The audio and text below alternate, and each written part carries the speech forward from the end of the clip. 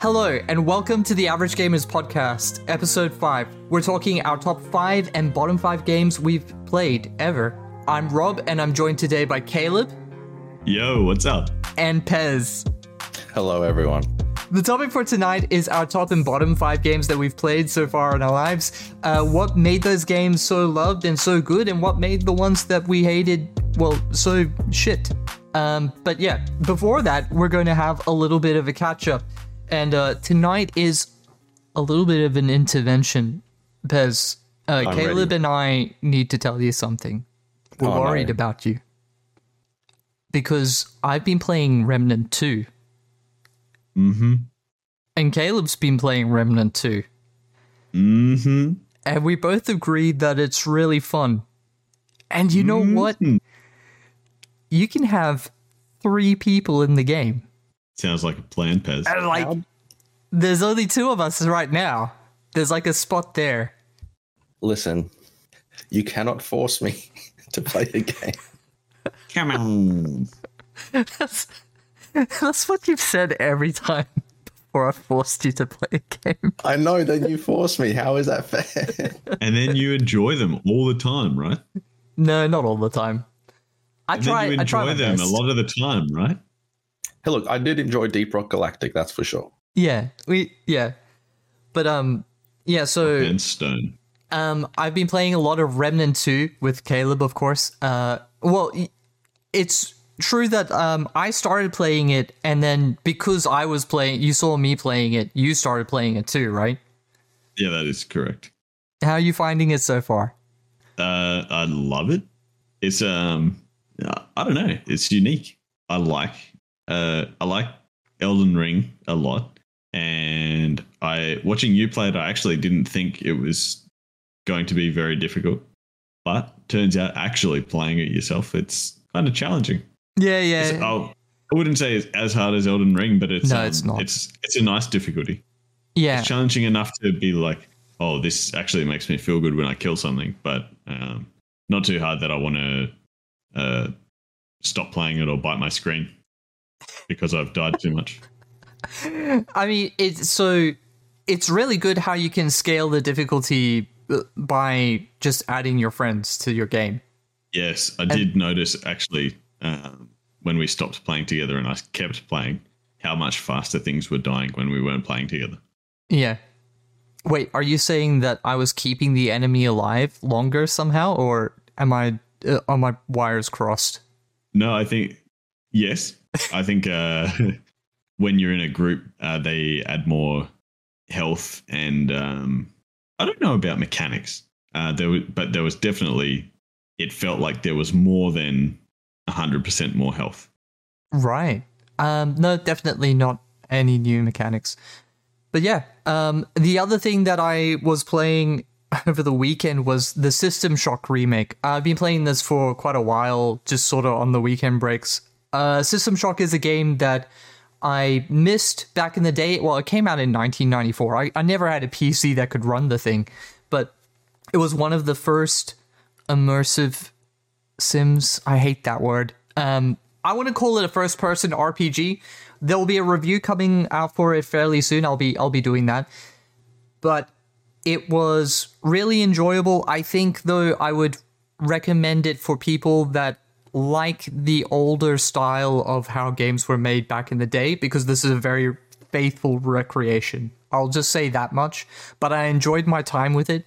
It made me mad a lot because it reminds you about how stupid you are when you are. So, okay, do you remember how stupid you felt when you couldn't ride a bike or you couldn't swim? No. Not really? Yeah, well, I longer. forgot too. But this game reminded me how hard simple tasks can be. And when you find out that all the simple tasks are hard because this AI that it keeps calling you an insect is manipulating you behind your back. It's like she's your ex-girlfriend and you need to kill her. So I ended up staying up until midnight because I thought, like, at 10 o'clock, oh, like, I'm going to finish this game. We're almost done. And then there was another door. There was just another door I had to open, and that AI was just stopping me.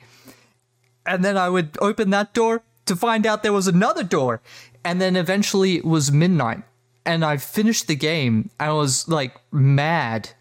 I was so mad at the game because it made me feel like I just had an altercation with a bitter ex. But at the same time, like it felt good. But we'll leave that for the review. I finished the game, but at what cost? Yeah, at what cost? Well, the funny thing is when you finish it, there's a song that plays. And the song is literally the words, "This is what you want, this is what you get," over and over again. And I'm like, you know what? This game's still bullshitting me. Other than that, though, I am looking forward. I've been invited to play in a video game alpha that I'm looking forward to. I'm still waiting for the invite to come in, and that will give me an NDA, so I'll know what I can and can't talk about. But yeah, we'll talk about that more when I have that. What about you guys? What have you been up to?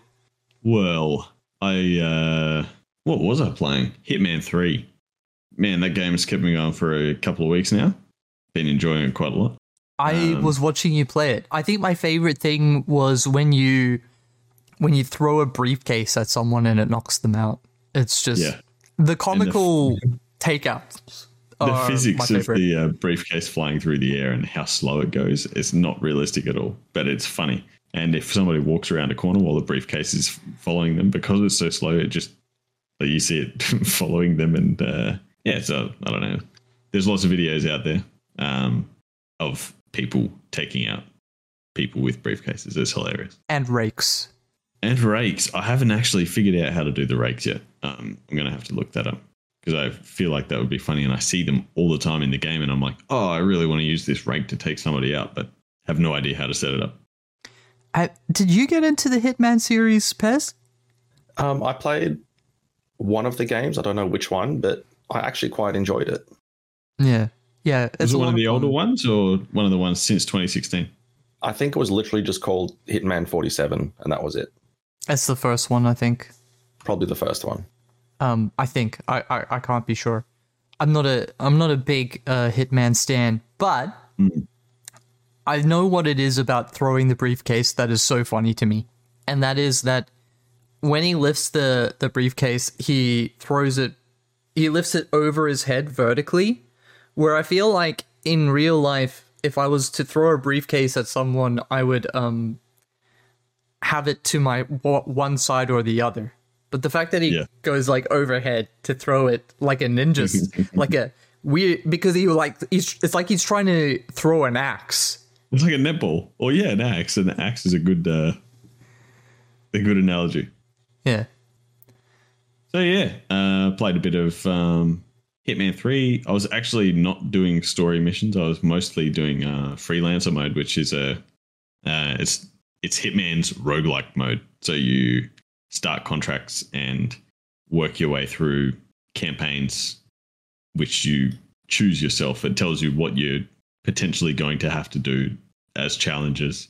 So you pick a campaign like it'll say maybe you have to do sniper kills or silenced pistols kills, and I was like, yes, silenced pistol is my favorite sound in the world. Of course I'll pick that. Watch the game sound episode. You'll understand what he's referencing. But played that until I got bored of Freelancer. Then I finished the game. Then I was honestly just watching you stream while I was finishing the game, and I thought, this game looks pretty fun. I'm going to see if I can find it somewhere reasonable. So I did. I bought it. We've been playing it. I've had a really good time playing it in co-op. It's been really good. Yeah, it is fun. The puzzles are... You like the puzzles? Solving puzzles in any game makes me feel smart. And so this game, because it doesn't tell you anything, like it does. It's very cryptic to solve the puzzle, but yes. Yeah. That it makes you feel so much smarter when you solve a puzzle that doesn't give anything away. Yeah, for sure. And Pez, what's been happening in your world? Look, let's just say the last 2 weeks have all been Warhammer, because... That's right. You had a tournament, right? That's right. This weekend just had a tournament. And in the lead up to that, I've probably played 6 or 7 games Jeez. So just for people listening, how long is the average game of Warhammer? You know, Well, it's meant to be 3 hours, but for setup and pack down, easily 4 hours. yeah, and that's after you've bought your $100. Like 5 Space Marines are like $100, and then you have to build them, paint them, or in Pez's case, just buy them. Like pay someone to do it for you. 100%. Yeah. So an army could be like $3,000, somewhere around there. Yeah, easily 3,000. Yeah, you can get them cheaper or more expensive depending on where you go. And then after all of that, you spend 4 hours to find out that you aren't very good at the game. Listen. Well, that's my experience. No, I actually really like Warhammer as a tabletop hobby. I eventually, when I can't really game to a satisfactory level anymore, my plan is to go into Warhammer because, like, when are you too old to roll dice? I don't. When you cannot physically roll the dice anymore. Yeah, but I feel that age is much higher than the point where you're getting RSI from holding a controller. True. Yeah, true. Yeah. So obviously, I love Warhammer so much that I get home and then I play some Battle Sector, which I've still been enjoying a lot. Yeah, but otherwise, I'm keen to get back into some games in the coming weeks because now tournaments are over. So, yeah, I want to play some like Gladius and other things like that. Did you win the tournament? Listen. Sounds like a yes. Yeah, it sounds like you did. Good job, Pez. Yeah, look, we'll just leave it at that. Okay. You don't want to talk about it. Look, I didn't do too well, but it was the first time playing a few different armies. Yeah, because you were playing Death Watch, right? Yeah, so I actually borrowed your brother's Death Watch. And it sounds like you're trying to make a your mama's joke, but you did it wrong. Your brother's Death Watch. Your brother's Death Watch.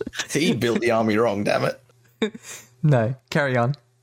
And it was fun. Like, I was playing some armies for the first time, like Custodes, what are they called? World Eaters. Oh, yeah. That's so scary. Yeah, don't let them touch you. Yes, literally pre-game move, advance, charge, they're in my spawn. Yeah. But yeah, I lost all 5 games, so that was fun. Ooh. I'm sorry to hear that. But, you know, like, it's a competitive game in the sense that, well, it's just a competitive game. So you're fighting against one-on-one against another person. And, like, I found this with any 1v1 game. I think StarCraft 2, think chess, if you will. It's always like an opposition of wills. And it's always like, you find it's mentally draining, right? Oh, 100%. You're more mentally tired at the end of the day. Yeah.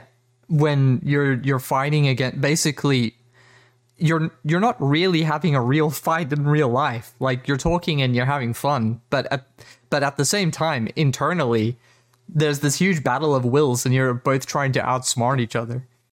Yeah, exactly. Or just roll the dice better. That could work too. Just roll good. Yep. Do you think at the end of the day it all comes down to who's feeling more willy?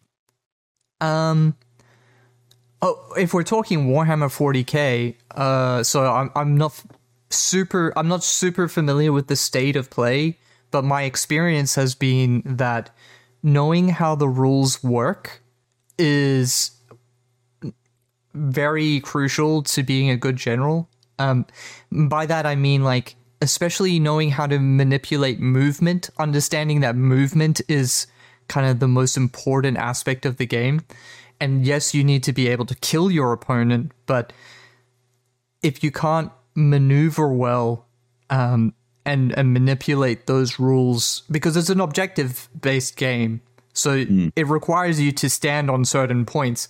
People often get they kind of get caught up in the idea of killing their opponent, which is a viable strategy. But then what happens if that strategy of kill your opponent doesn't mathematically add up? well, then you need to understand the rest of the game.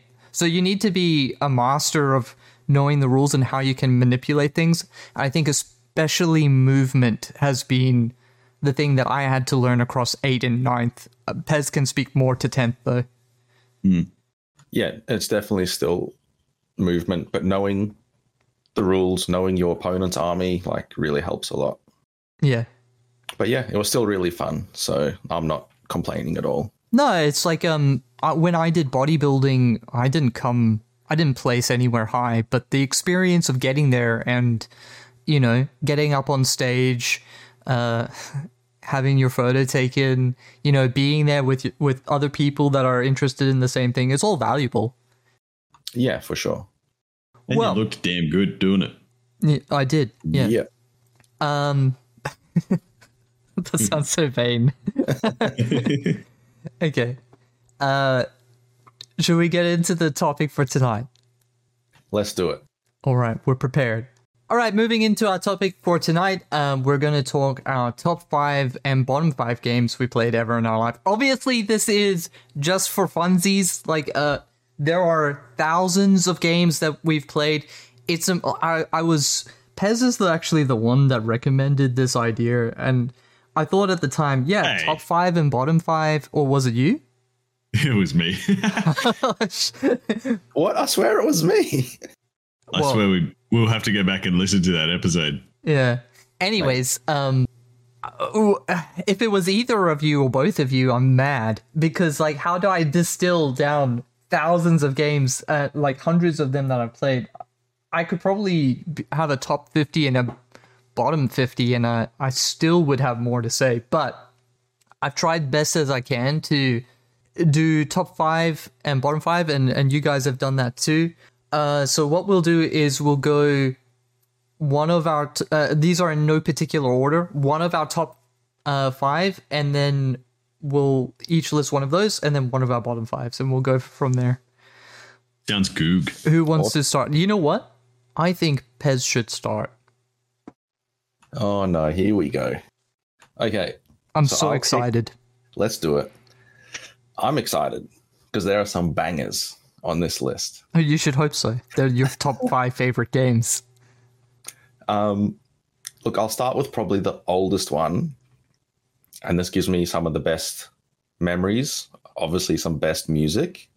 If you've seen the sound episode, Command and Conquer Red Alert. Really? Okay. Yeah. Wow. I think that was. It might not have been the first RTS that I played, but like I played on PlayStation and PC. I'd literally go into the music section of the game and just turn on the best tracks. That's right. It had the track list that you could play at any time. You could change the track as well. Yeah. I love games that do that. I don't know why. Is it arrogance? Is it arrogance that like games feel like, no, this is this music you need to listen to right now, so you're not allowed to change it? Is that what it is? I know that a lot of games have kind of like a music flow, like a music director. So when you're in combat, it changes the music and then it flows back into, you know, the serene music after combat. I know that it would mess with that stuff, but I think in a lot of games they should let you do that. Still, yeah, like a game like the one that I immediately thought of when he said that was Tony Hawk's, and I think it started. Actually, I think it was even from Tony Hawk's Pro Skater 3. You could go into the menu and change the song. So good. Like bring back that feature. In a game where the specific soundtrack isn't tied to what you're doing in game at that point in time, I think you should be able to change tracks whenever you want. Yeah, like set music is good, but if you're playing an RTS battle for an hour, you should be able to go. Yeah, you're telling the game what you're doing. Like exactly. Like the mammoth tanks are rolling out. It's time for Hell March. Yes, you know it. My 2 zealots are heading towards my friend's base, and they're about to rickroll him and make him so angry. I want this music. Exactly. Are you speaking from? No. Yes. Shut up. Sorry. Red Alert. Yes, Red Alert. Let's not forget the amazing cutscenes that they had in there. and like the mission briefings you would get. Yes. They And need then to it carried- bring it back live action cutscenes in games. Like, I know as the customer that they're campy. I know but it's okay to make something cool and funny. It doesn't have to be like the super serious thing. Just do it with class, like Command and Conquer has always done. Yeah, exactly. Yeah, and like, do you remember the scene? Was it Nadia? Probably Nadia. Yep. Nadia with Stalin. Look, it's been a long time, but Okay, well, I mean, can still see it play in my head. yeah, there was at least one scene where with the Soviet campaign where I was like, I was a young teenage boy, and I was like, oh, this is kind of hot. It's not actually. It's a PG-13 game, so it's not like that really. But as a young teenage boy, I was like, that's a bit racy. Yeah, like it spoke to you a little bit. I mean, yes. Well, yeah, and in the same way, 2 barrels on a tank turret does as well. Oh, Man, 100%. the tanks were so good. Subs were so good. The dogs that could jump halfway across the map and kill anyone. What? Unless there was like you probably missed out on this. So you could make attack dogs. Red Alert 2 is probably better for this, but you could make attack dogs, and the leap, like, so they would get a certain distance away from the enemy, and then they would go into their leap animation, and it was some ungodly distance. If you were like considering the scale, it would be something like a 5 meter, it's even longer. It would be like a 10-meter jump. 10 meter, yeah.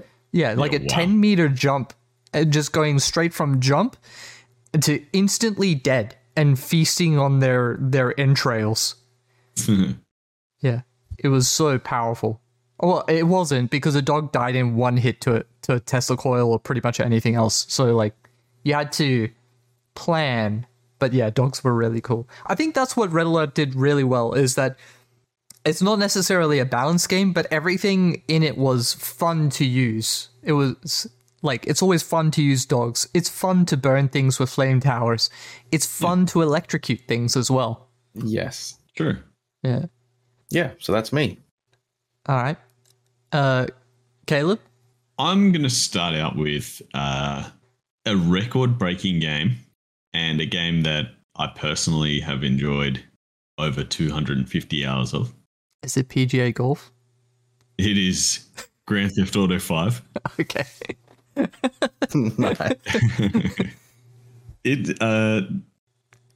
Nice. We were talking about games that are like, I don't know how to describe it other than, I'm pretty sure you used the word wow moments.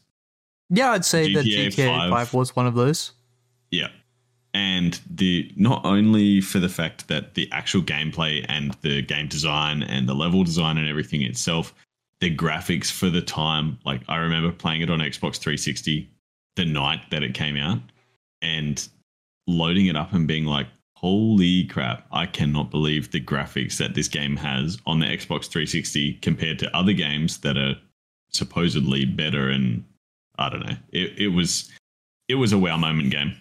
And the fact that it's still so active and that it spawned a whole bunch of other stuff. Like I was a huge fan of GTA Roleplay for a long time, which is they use mods to basically make their own servers in the GTA 5 world, and people just live out lives as characters that they create. And I think the big draw for me with that was, Rob, Yeah. I've been doing some like acting classes and that sort of thing. Yes.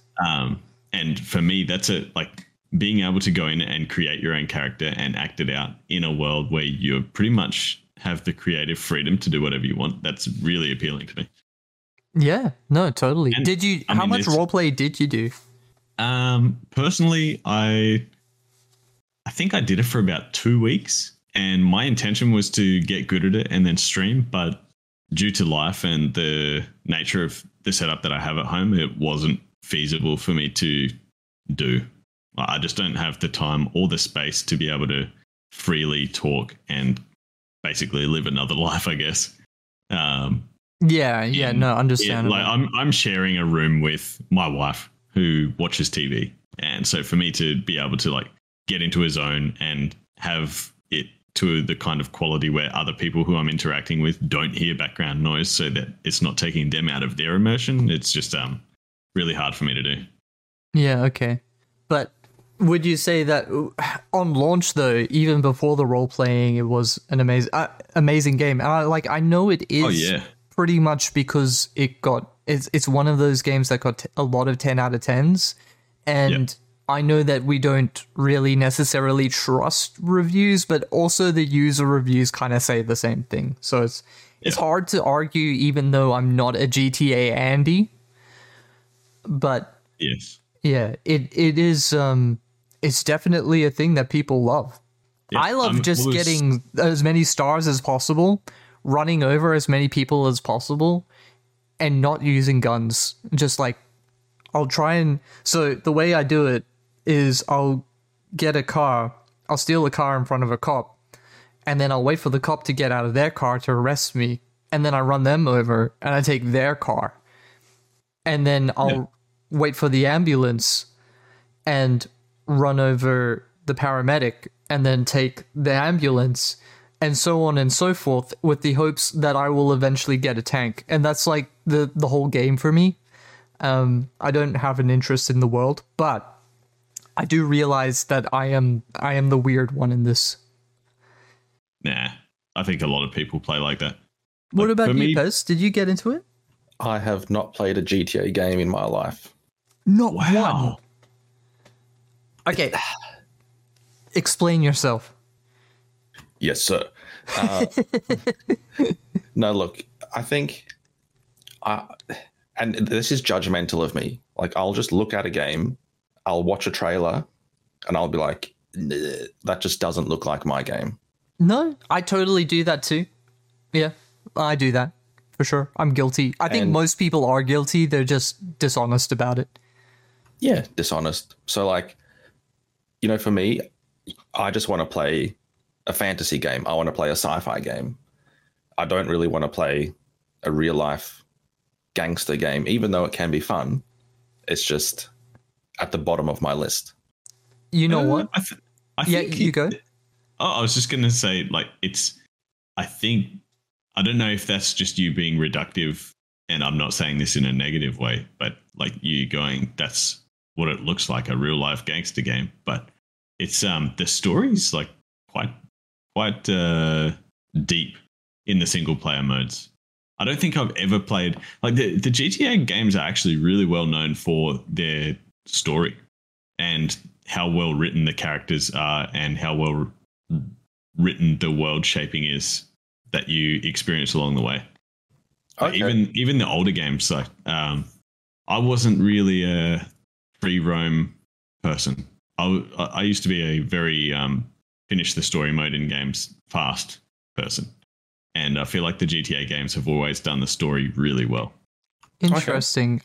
So it's funny because I'm listening to both your points and I'm thinking, wow, you both make so much sense, because Pez just perfectly encapsulated why I'm not into GTA. Is because sci-fi is cool to me, fantasy is cool. I already live in the real world, so why would I want to play a game where I'm kind of like doing this similar things that you do in the real world? And you're right, that is extremely reductive because but it's like, it's just how it is. Like, sometimes I look at something and I'm like, I'm just not gonna do it. But I didn't play a lot of 5. I played San Andreas 3 and Vice City. Yeah. Yeah, a fair amount, enough to know that but to be fair, a lot of that time it was at a friend's house, so it's not like we were playing the story together. So it's very possible that, yes, if Pez or I played the game through the story, we would get hooked too. But also, it's just not an alluring bait for people with receding hairlines. or at least two of them. All right, I will give you my first one. On my top 5 is Here we go. it's Dark Souls. Who could have thought? Who would have guessed? Oh, what a surprise. Dark Souls is a game that I almost don't want to even say this because I feel like people listening to this will be like, okay, here we go again. Do we have to listen to about how good Dark Souls is?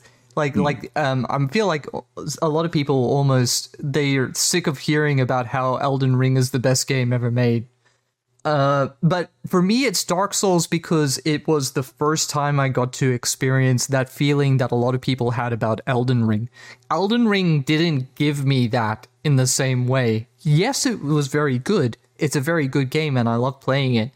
But it's something very special about your first one. It's my first love, so to speak. But what I really liked about it, yes, it has that punishing but very fair gameplay that we've all come to know and love. It has the whole soul bonfire system that we've all become familiar with in Souls games. But it had a world that was just so intriguing to me. If you ever watch the cinematic for the start of it, it's a lot like the prologue to Lord of the Rings, where they're giving out the rings, like, oh, one ring to the dwarves, one ring to the elves. Instead, though, it's one soul to Dwarves, the Lord of Cinder. One soul to the elves. Yeah, and the furtive pygmy that is forgotten. But what I love about it so much is I know that the creator made the story in a very particular way that I don't think even today a lot of people get. The creator is Japanese. When he made it, it's because when he was a kid, he would read English novels about knights and princesses, but he couldn't understand all of it.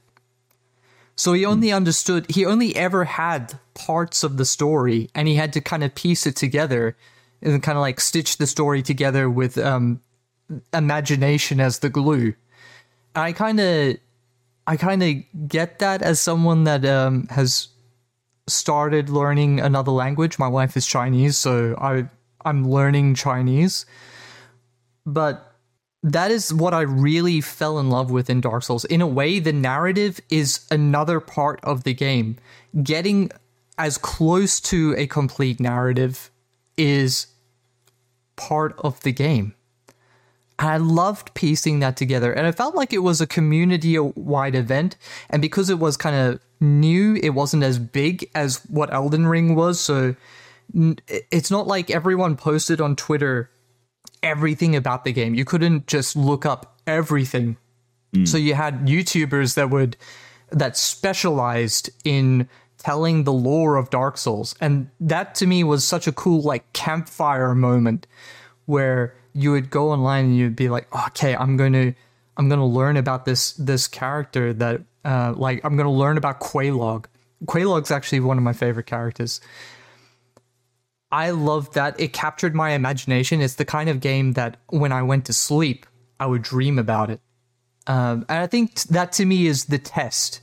That like, if you want to know if a game's good, if you're still thinking about it while you're trying to go to sleep or you're trying to work, and you can't work because you're thinking about a video game, that's how you know it really captured you.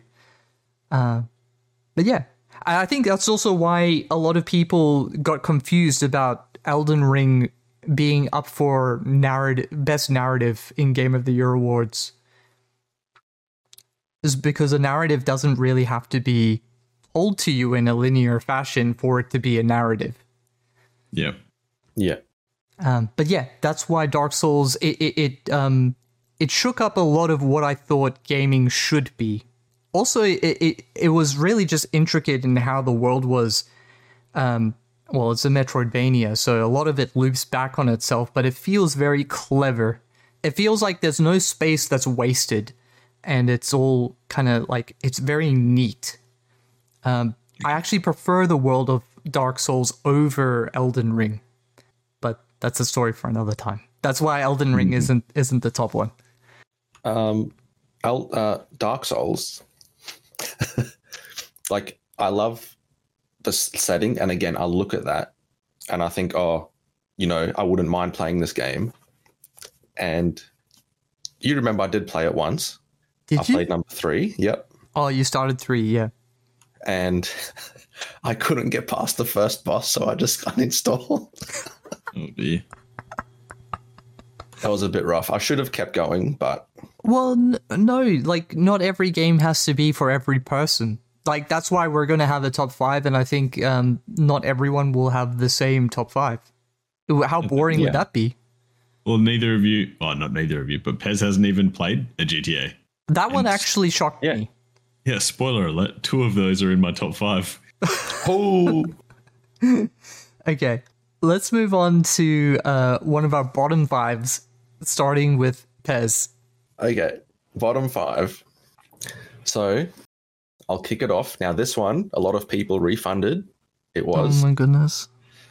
Bless Online.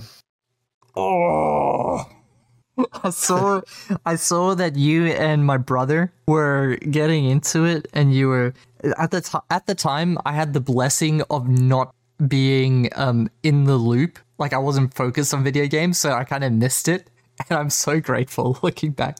But go on, Yes. Please unravel this disaster before us. Oh, man. Look, again, this one, perfect fantasy setting. I think it was an MMO. Yes, it is. So It was. I think it had the Holy... No, I don't know if it had the Holy Trinity or not. But yeah, we were lucky. You might want to explain the Holy Trinity for people that don't know. I should probably also explain. Okay, so GTA Online is a third-person sandbox game where you're in a city and you do crime, you steal cars and stuff, but it does have a good story about gangsters. Dark Souls is a Japanese take on a medieval world, but the whole world is dying and you're kind of just sifting through the ashes of what is left of the world. There's a lot of really difficult boss fights. You can choose where to go, but it's a difficult game. It's punishing but rewarding. Bless is? It is, I believe, a third-person RPG, MMO. It is an MMO, yeah. Yeah, and third person, so you can zoom in and out, up and down. Yeah, and it's fantasy, right? Yeah, it's all about medieval magic, all that sort of stuff. Yeah, so the Holy Trinity is you have a tank, a healer, and the DPS who does damage, and that's like World of Warcraft, all that sort of thing. But this game started out good, but then you run into lots of bugs, and I believe there was a cash shop which you could easily get ahead in the game, So and you could buy. was it pay to win from the outset? What kind of bugs were they? Oh, like monsters would get stuck. You'd have to restart a quest every now and then because it just broke. Oh no.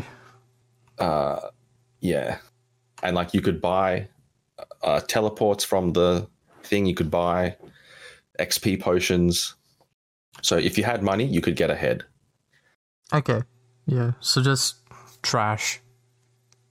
Yeah. And unfortunately, I tried to refund it, but because I played about 14 hours, they denied it. It's a little bit over the refund window. Yeah. But you live and learn. Apparently, I think it got relaunched again much later. Oh my goodness, yeah, it did too. It did. I remember this news, and I was like, why? But I think it's even more pay to win now, and it probably has NFTs in it. I don't know. Don't. I can't confirm or deny. Yeah. So, moral of the story: just forget about that game and don't play it. I'm sorry you had to go through that. Look, it was a learning experience. Yeah. What about you, Caleb? Ooh. Well, I think probably one of the...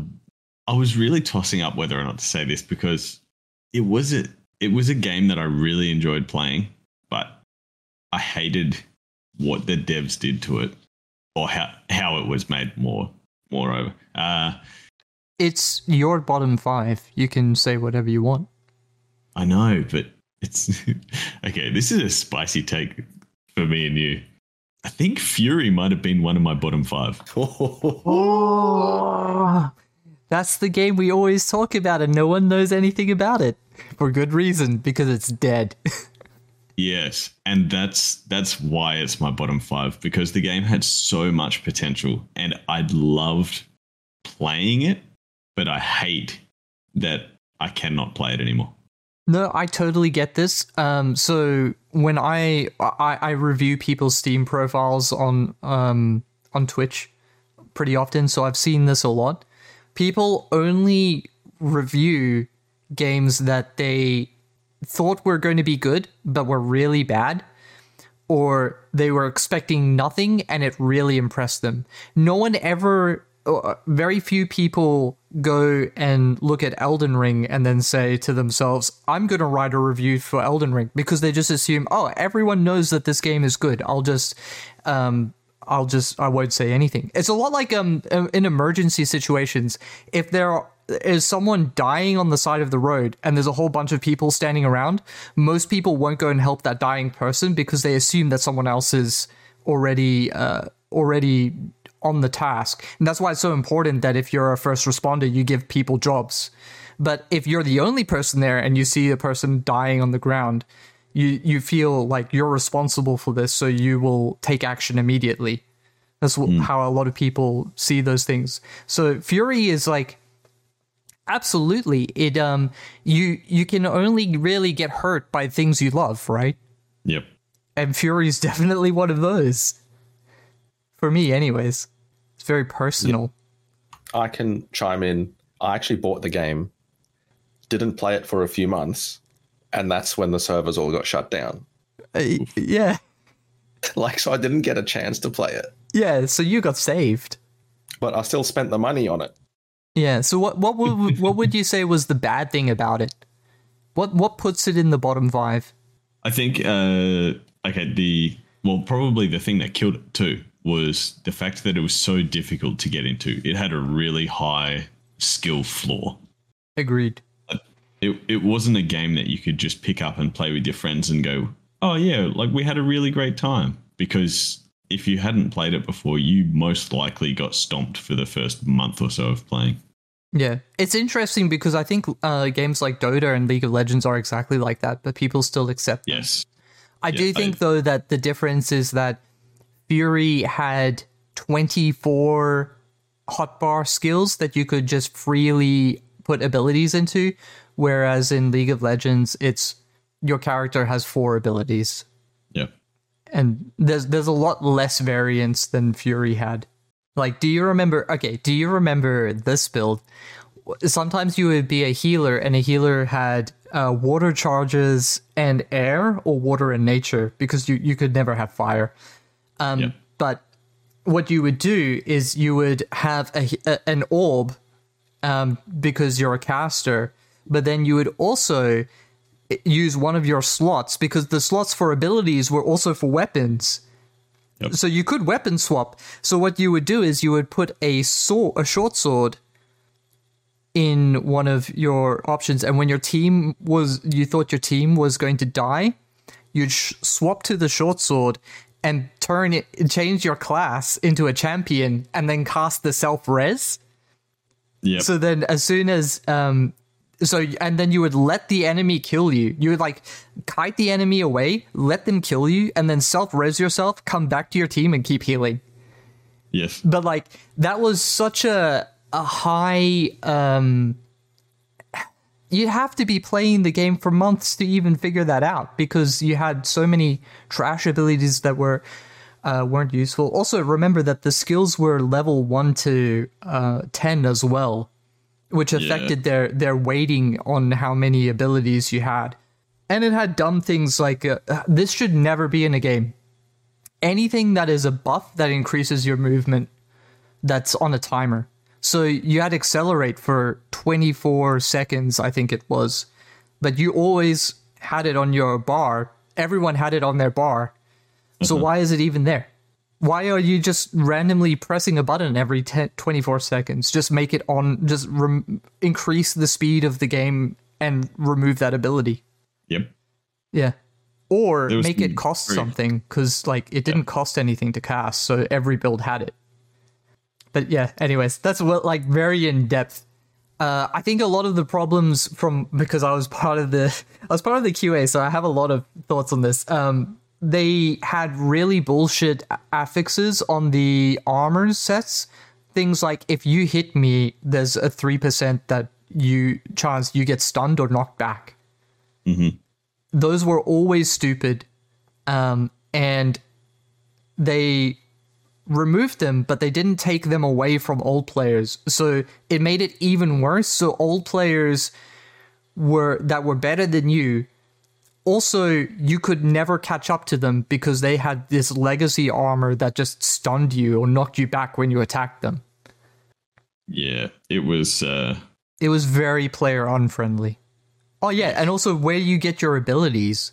Like, you had to travel to different schools because originally the plan was for it to be an MMO, and you would quest and then you would gain your abilities. But because it's PvP focused, like, why are you earning these abilities in a PvP game where the objective is to make a fair game?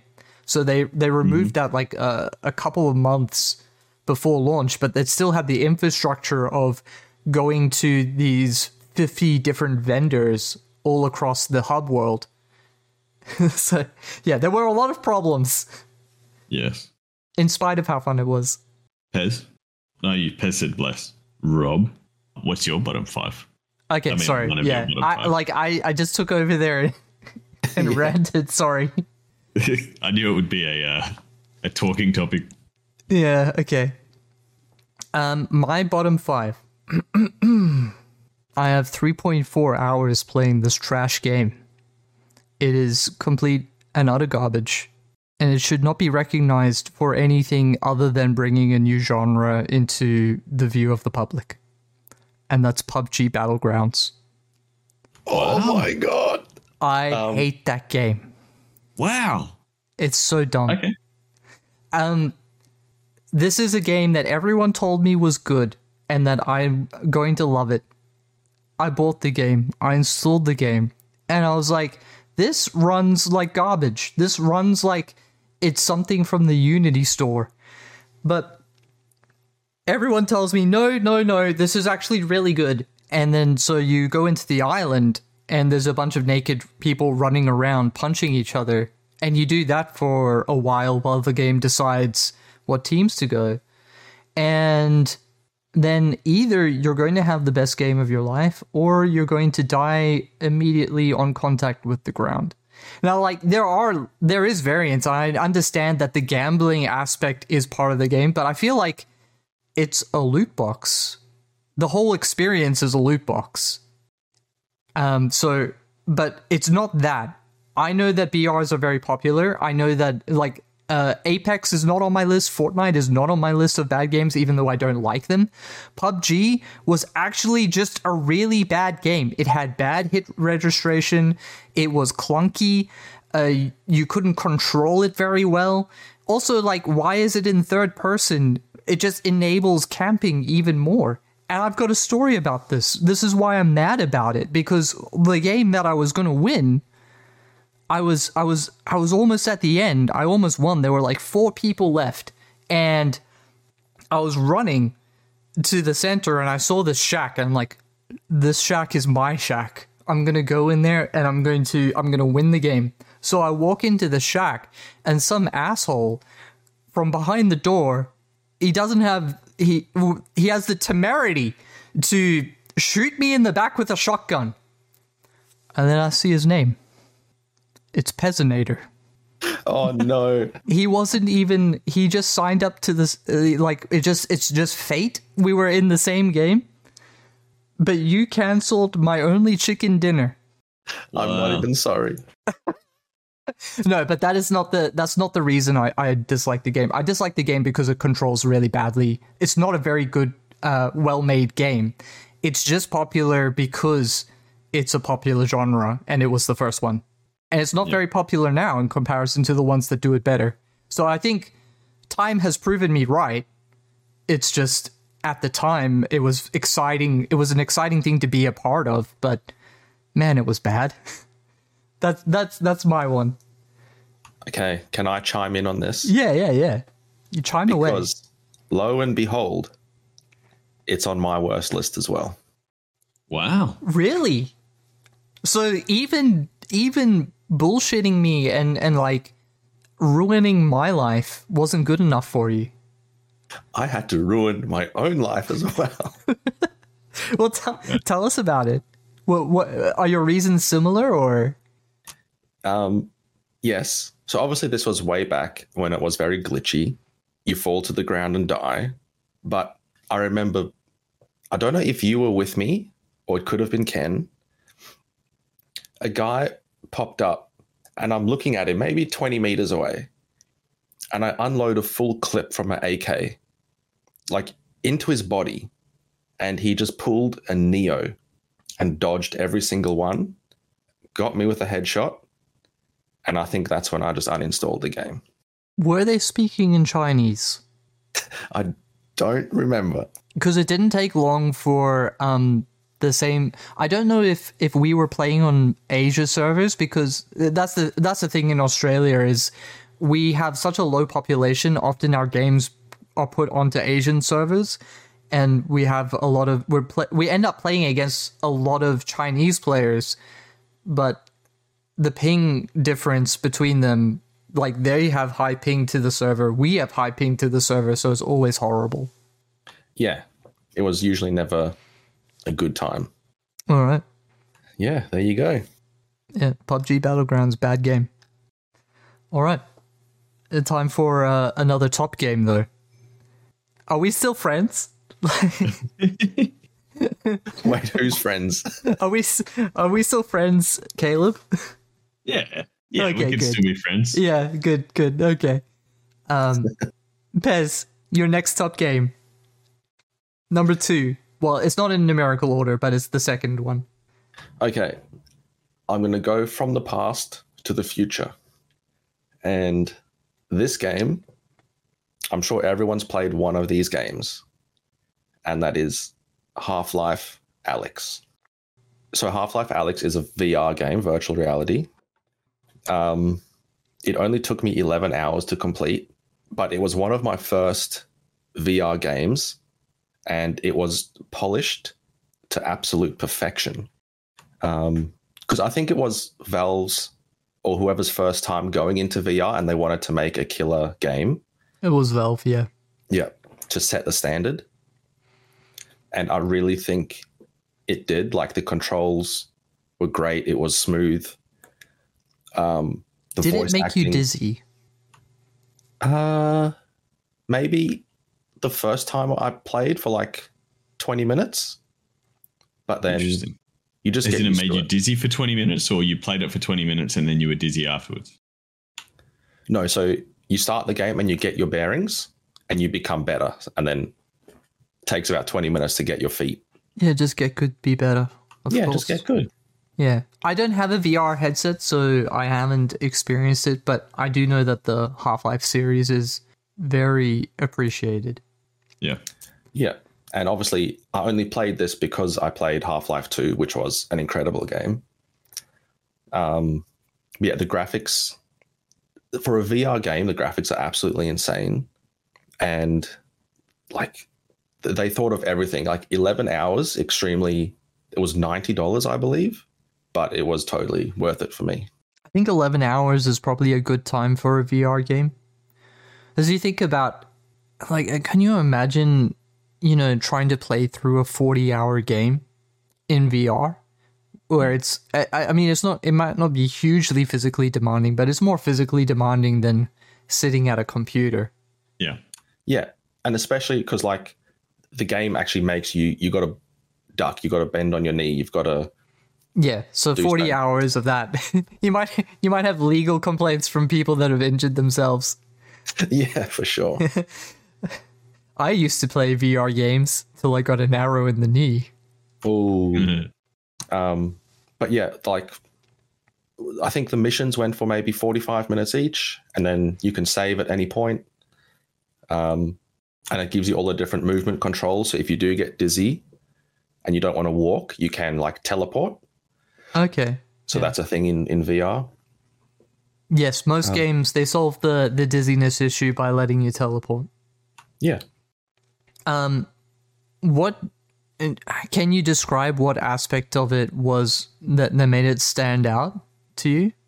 'Cause for me, a lot of VR games are a slice of something that's cool, but they're never a complete game. And I'm guessing that this one kind of married all of the aspects together, and it felt like if this was made on PC, even if this was just a PC game, it would be a really good game. Where I find like a lot of VR games, if they were just a game that you could buy and play on a screen, they wouldn't be fun. Yeah, I agree with that. I think this was definitely made for VR because like looking down the gun sights and just having that laser pointing down with perfect precision was amazing. Right. You have to solve puzzles like in every Half-Life game. So just going around looking at things, actually moving your body around to solve the puzzles, like that's pretty cool. Okay, yeah, for sure. Yeah, it just gives you the full atmosphere, the music, the smoke, the dust, little rats going around. Dude, it's crazy. What are you talking about? The music? Everything, bro. Do you listen to the music, the smoke, the dust, the dust, and the rats? Well, it's different when you're in VR and you're walking through like... No, yes. So the world detail is what captured you. It's just the order of things that you listen to. Yeah, that was a bad order. Sorry. It is a really... I mean, I can confirm because Dark Souls has rats in it too, and it's a top game, so like correlates perfectly. So let me clarify. Yes. Because it's a suspenseful game, when those little things happen, it adds to the overall. Yeah, feel. it's immersive, and the attention to detail really captured you. So Yes, correct. Yeah. Okay. Yeah, I'm it's just a funny way of saying it. All right, Caleb, you're number 2 for the top 5 games. Well, my number 2, I think it was another WoW game, to be honest. A WoW moment game, sorry. That was Skyrim. Oh, yeah? Yep.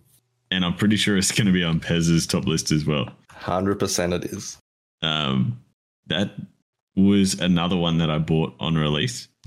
And I hadn't really... I played Oblivion a bit, like maybe 20 hours or so. And was kind of one of the sort of people who was like, I don't really get what this is about, and just sort of like faffed about. I had that experience as well, yeah. Yeah.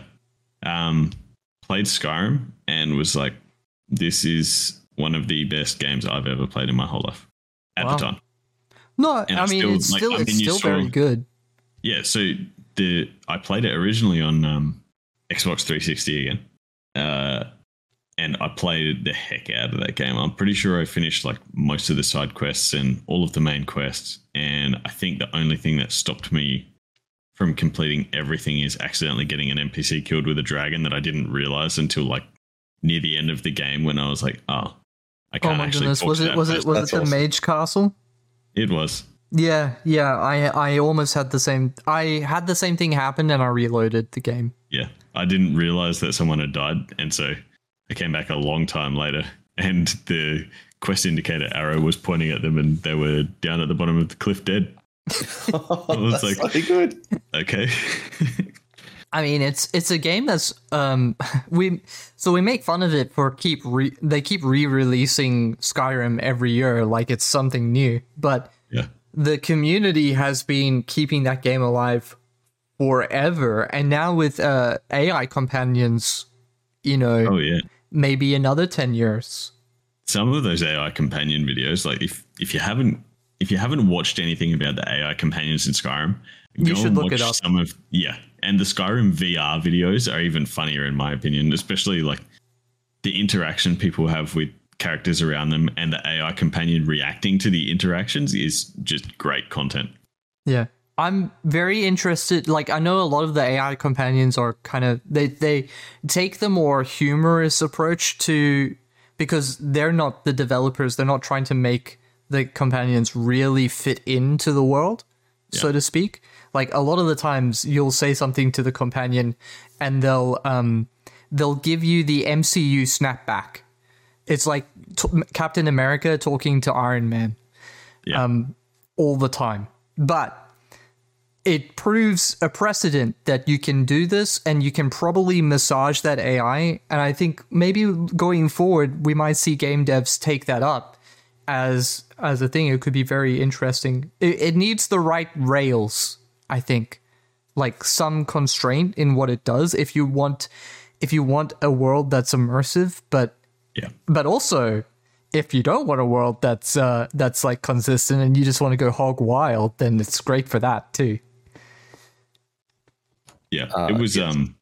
It's fantastic to see people speaking to an AI and the AI interpreting the words that are coming through and responding to it in real time, like you're having a conversation with a person. Oh, like that's the video I watched was hilarious because. So I think I can't even remember who it was, but all I remember is they picked up an NPC by the head in Skyrim VR, held them up, said to the AI companion, this person's not a good person. We don't like this person. And then the AI companion was like, okay. And then pulled their sword out and started attacking the person. Oh, that's brilliant. I just heard you say that it's like talking to a real person, which it makes the old cogs spin in my head. How long until AI girlfriends? Not long enough. I mean, not soon enough.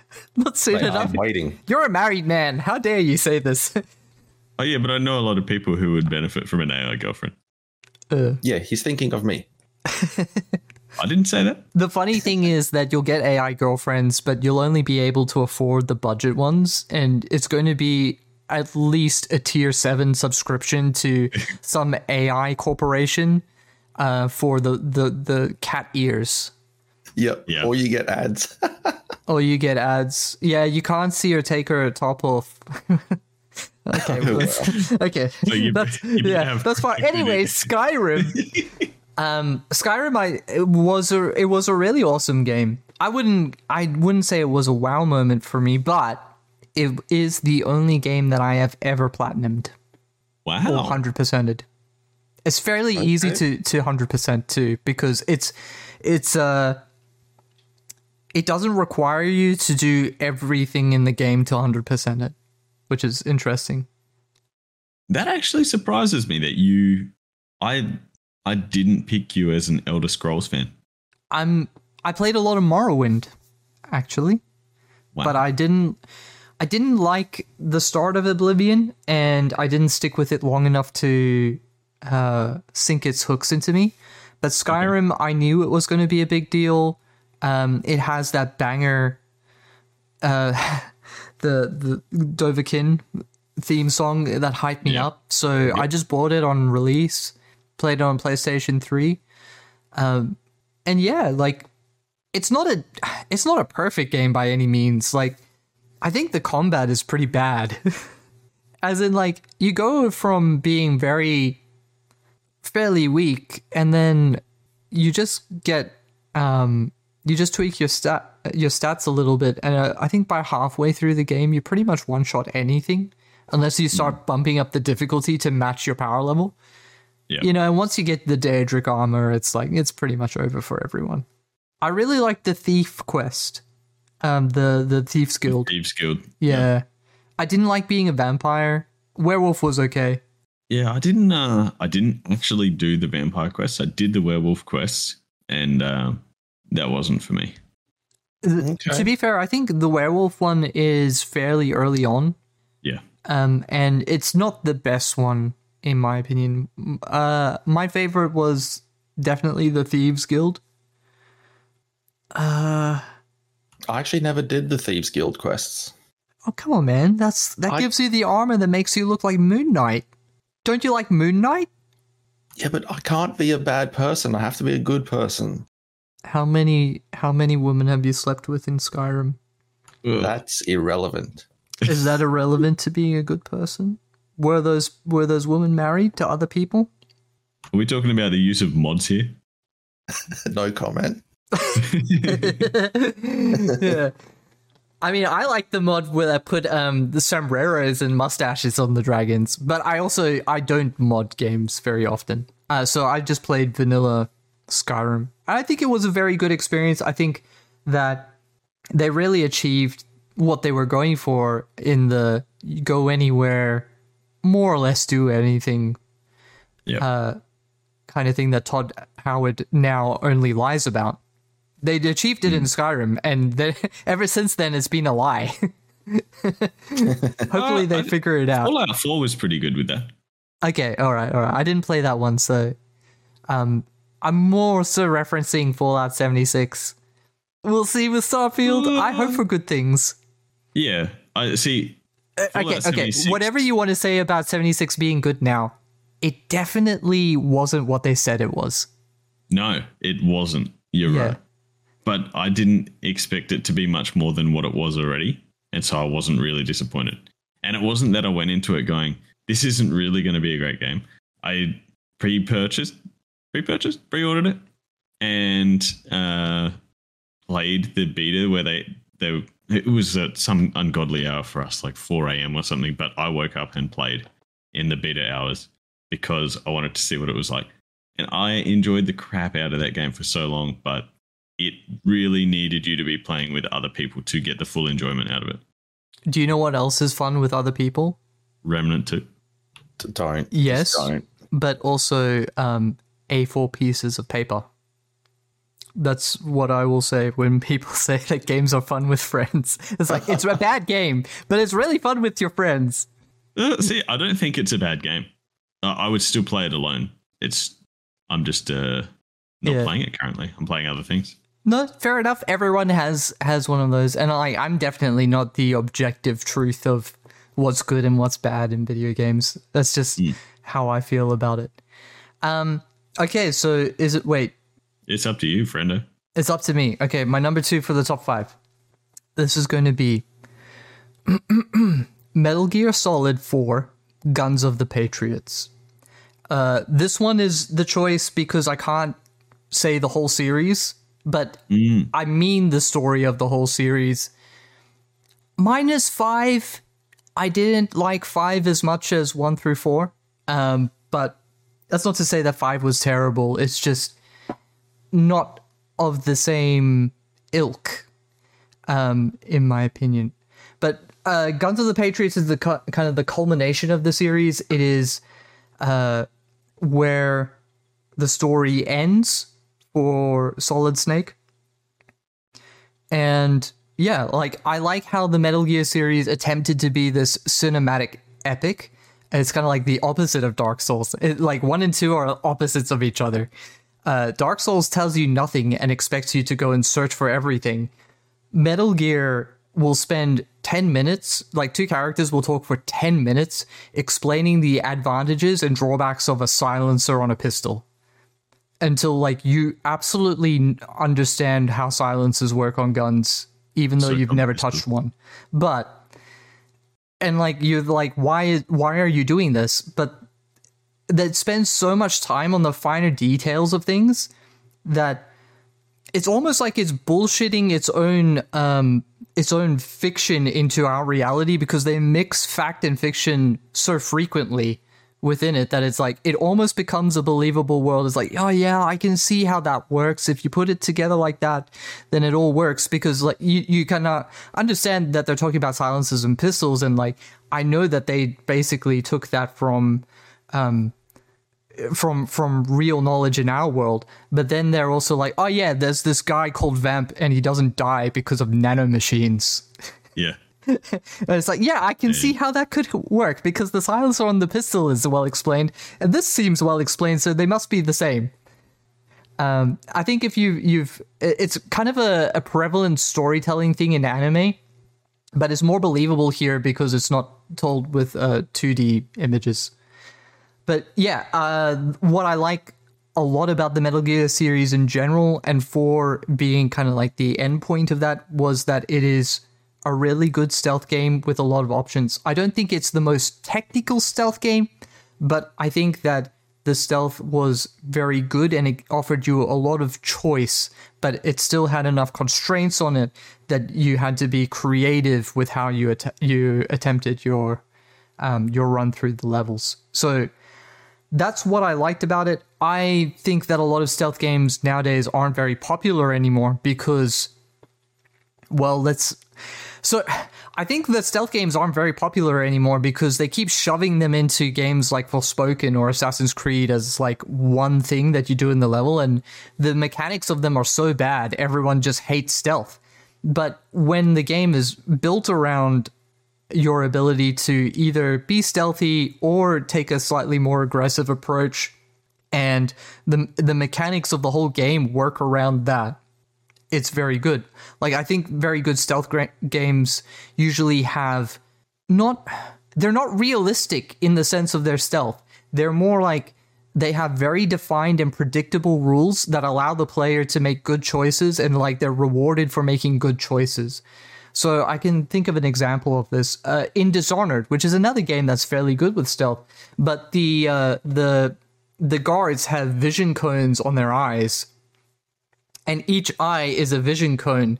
But the problem is that those vision cones are attached to their head model. So when they swing around their neck, their entire vision moves around like a flailing sea serpent or something. Like it's just like suddenly their vision is here, and then it flicks from left to right suddenly, and then it suddenly turns to the back.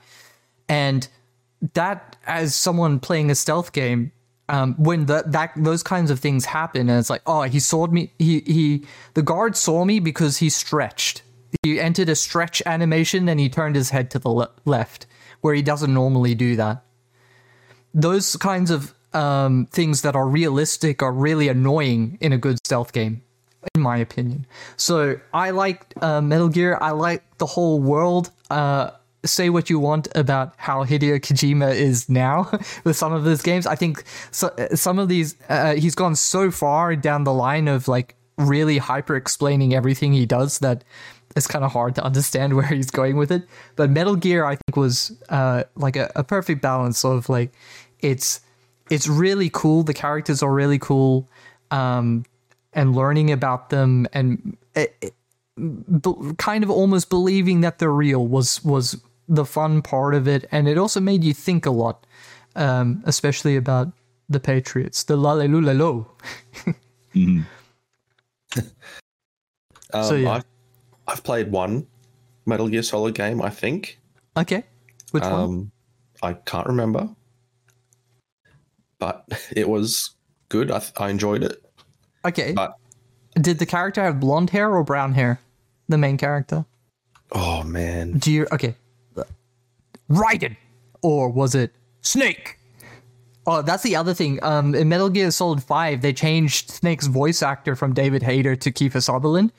And I think that I want to say something that's inappropriate on the podcast because... Oh, no. I know that Kiefer Sutherland is a very famous actor and he has a cool voice, but how can you do that to my boy? David Hayter's been Snake all the way from 1 until 4, and then you just throw him to the curb because some guy that would be famous for what was the TV show that he was in? 24. Yeah, 24, or that other one where he was like the only politician left, so they made him president. My wife loved that show.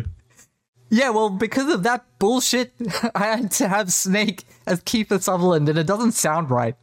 Yep. It doesn't sound right to me. I played 4 games with David Hayter, and the drama behind that was that David Hayter was just sitting there waiting for the call, and it just never came. Wow. So it's not like he wasn't available. See, I find it really interesting that you said you'd loved all of the Metal Gear Solids except 5. I enjoyed 5 for what it favorite. was, but 5 is just a lot like a lot of open world games. it's not That's true. it's not special in that regard. Like there's a lot of open world games that do very similar things. Granted, at the time, I think it did a lot of new things, but now looking back, how much different is it from a Assassin's Creed or one of those games? That was my opinion. But it is always fun to like hide in a box and watch soldiers puzzle as to where you went. That's always amusing. Or I think in 5 you could jettison people into the air, right? Yes, you could stick them on a weather balloon. Yeah. That was also fun. I think Metal Gear Solid 5 was a much better sandbox and gave the player a lot more options, whereas 1 through 4 are more... They're linear in focus, but being linear, it gave you more of a... you had certain points that you had to pass. There were less options on how you could do it, so you had to approach it in a... Do you know what I mean? You couldn't just skip something. Yeah. Yeah. But it was very hard for me to choose, because it could have been Snake Eater, could have been Sons of Liberty. I love all of them. But yeah, that's my number 2. Nice. It makes me so mad that you played a Metal Gear game and you don't even know who the main character was. Look, let's just go with... I think it was a Metal Gear game. He doesn't even know if he's played a Metal Gear Do you game. know what console it was on? We need to move on. Okay. Yeah, we need to move on. This is going to make you too angry. Okay. I'm not really angry, by the way. Okay. Yeah. Moving on to our next bottom game, starting with Pez. So our number 2 for our bottom 5. No, this is number 3. No, for bottom 5. Oh, it's We're going because top bottom. Yeah, we're alternating. I've already had 2. Yeah. Oh, right. You had because what was your other bottom? Oh yeah, it was PUBG. PUBG. Okay. So that makes it Caleb? Yes. Me, you say? Yes. I'm not... I really did not like One Armed Cook. But you gave it a good review on Steam. It's one of the only games you reviewed. What are you talking about? Hey, you said so yourself. You only review games that you hate or that you really love. But you gave it a positive review. Yeah, come on. Tell us all about it. It made me sick. Sick to my stomach. Well, yeah, you need to explain to people what kind of game it is. It's a... I don't know, a burger making sim / a hot dog making sim where you are running a cafe and you have to serve people food that they ask for. And you've only got one arm.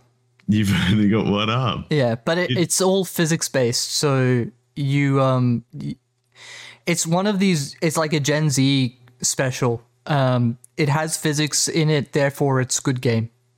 And it is true to a degree. Like, I had fun playing it. But you didn't. It seemed like it would be a fun game, but they really... Okay, it could have also been the fact that I was playing on a huge screen, but it had no options to change field of view or anything, and I think that really made a... If there was a field of view slider, that would have made all the difference. Okay, yeah. Well, yeah, I mean, like, if a game makes you physically sick, that sucks, for sure. Yeah. I have nothing more to say about this game. Graphics aren't very good either. That's true. Yeah. Did you get the broccoli hat? I don't believe so. Okay. Maybe that's why you think it's bad. Yeah, maybe. Okay. My number 2 for my bottom 5. Pez? I'm listening. Whatever happens next, can we still be friends? I'm probably just going to leave the podcast now. Okay. No, I'm joking. What is it? Diablo 3. Oh, okay. I never liked that game. I played it. I played the story and I tried to get into it. And I played it until Act 2. I think Act 1 was okay. And then I got to Act 2 and I was in the desert. And I was like, man, this is really, really boring. I think I was playing it alone as well, but I've also played it with friends after. We'll get to that in a second. But it was just pretty bland. Maybe that's because my experience with ARPGs, ISO ARPGs, comes from Dark Alliance, which is a completely different style of game. I wasn't used to things just melting in front of me, but it's in a very boring way. That to me, but I also learned that when I played Last Epoch or even Diablo 4, it wasn't as bad in those games. Diablo 3, the second act, was just incredibly lackluster to me, and then some moth killed the only character that I liked, and I couldn't go on. The story was so stupid too. Like, I think people have this really weird idea. Okay, so as someone that has grown up in a Christian environment, I don't know demons as such, but like, have you ever read the book Screwtape Letters by C.S. Lewis? I always when I think of demons, I think of the demons in Screwtape Letters, and it's a Christian author. Obviously, he wrote The Lion, the Witch, and the Wardrobe, but he writes the demons as being really smart. And I think like if they were good at their job, then that's kind of what they would be like. But these demons were just dumb, monologuing like they belong as Ben 10 villains. And this is an M15 plus game. I felt I was getting dumber the more I played it. So I just didn't like the story. And then I tried playing it with friends, but the experience I had was you'll be playing it, and then one of your party gets this really good weapon, and it just instantly made their character so much better than yours. You may as well just wait at the beginning of the dungeon and let them farm for you, because it was like, I can't even keep up. And that was just from one drop. And then you'll go on, and let's say you take a break. We would do this at LANs. We would try and play Diablo 3 at LANs together. What a mistake, because you have one person that has a character, and then the idea is, okay, guys, you wait at the beginning of these, at the adventure mode, and just gain the XP, and I'll turbo level you. And yes, it did that. But also, you would get leveled to max in maybe 10 minutes. Also, you just have to travel through a few maps, just, gaining the XP as someone mows down enemies. And then you're at max level, but you don't have any of the good gear yet. So it's still the same problem. They're way ahead of you. You can't catch up because they're progressing while you're like, they're helping you catch up, but you're not really catching up. Because they've already got the good gear. This doesn't give you the good gear. You have to grind on your own to get the good gear. And the good gear in Diablo 3 always defined how you would play the game. So it looked like the game would be very creative in how you could build your skill sets. And it is true early in the game that, oh man, you change these with runes and it does this cool thing. But once you get to the good gear tells you exactly how you're going to play your class and what you're going to do, and you spend the rest of the game farming the same, what are the last, their halls of torment? Torment levels? Something torment, yeah. Something to do with torments, and you just keep running those over and over and over again, fighting the boss, trying to do it as fast as possible so you can get the loot, and hopefully you get the next piece of armor that you need.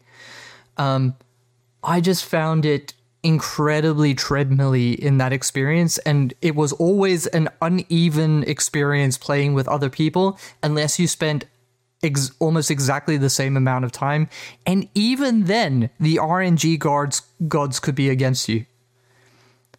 So, yeah, I played it. I did play quite a bit of it. I had a few characters. I never played the story through all the way.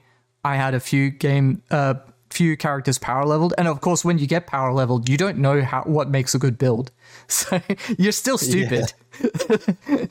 So you're not catching up.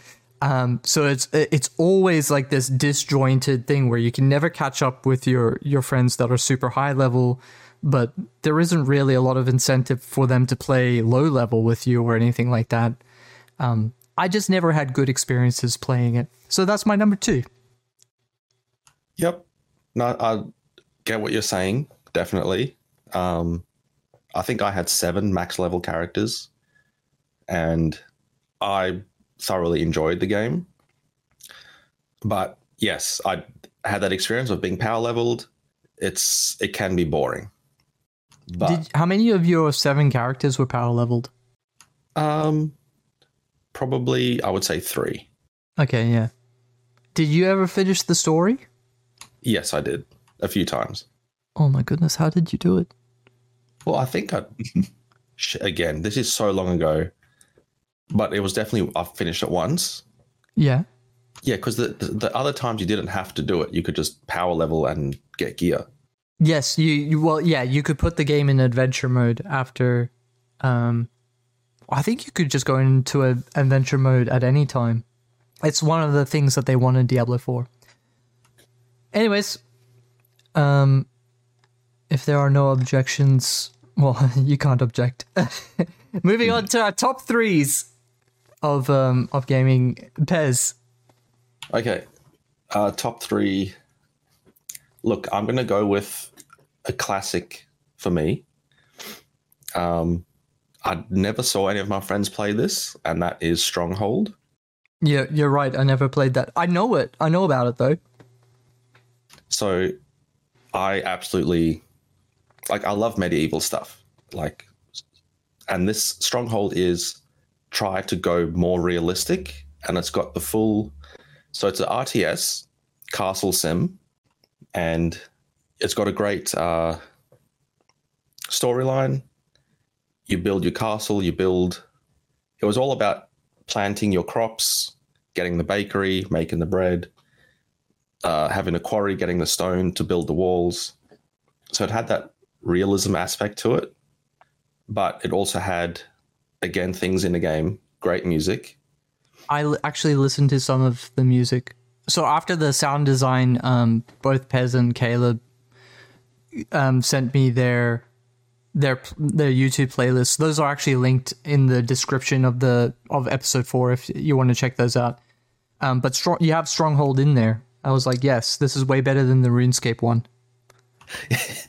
Look, yes, but I actually put it on at work. I made my colleagues listen to it during morning tea.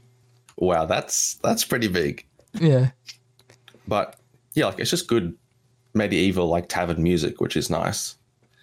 And yeah, good storyline, some decent voice acting, and who doesn't want to see catapults break down walls and you watch them actually break as it's happening? Can you put a cow in the catapult? Oh boy, you could shoot cows over the wall with the catapults. Hell yeah, brother. That's a based game. And then they get diseased and die. It's beautiful. Yeah. Oh my. You're actually selling this game to me. I'm about it. I think I have a colleague at work. I have a friend at work that would probably plays this game or would play it. Yeah. Well, talk to them about it. No, I'm talking to you about it. Oh, okay. But yeah. Would you say that you're kind of a castle nerd in the same way train people or train people? Like train people will go to train stations and watch trains for hours. Would you go to Europe to just look at castles? Funny you say that. I have been to London and I've been to a few castles, yes. So most definitely. Yeah. Okay. You need to go to Germany and see Neuschwanstein.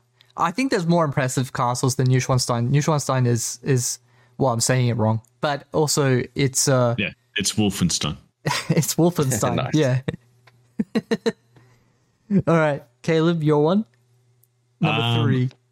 My number 3, I'm going to say Grand Theft Auto again. San Andreas. Nice. That was a wow moment game for me. How can they all be WoW? They can't all be World of Warcraft moments. But it was a big moment for you. It was a big moment for me. I'd played GTA 3 and GTA Vice City. And... Oh, sorry, can you repeat that? It cut out on my end. I'd played GTA 3 and GTA Vice City. And San Andreas was just the world was so much bigger, and there were 3 islands, the same as all of the other Grand Theft Auto games that had come out so far, but the 3 islands were each of them was almost the size of the entire game of the other 2. Yeah, okay, it's a big jump. Yeah, it felt, and I may be misremembering because I was 15 when I played it, but it felt like the game was so huge, and I just remember spending months playing that game. Yeah. Is that the one where you could alter your physique by, if you ate a lot, you would get fat? Yeah. Yeah. They didn't bring that back, though, did they, after that? No, I think it's in a similar vein to survival games. People didn't like having to watch and manage something.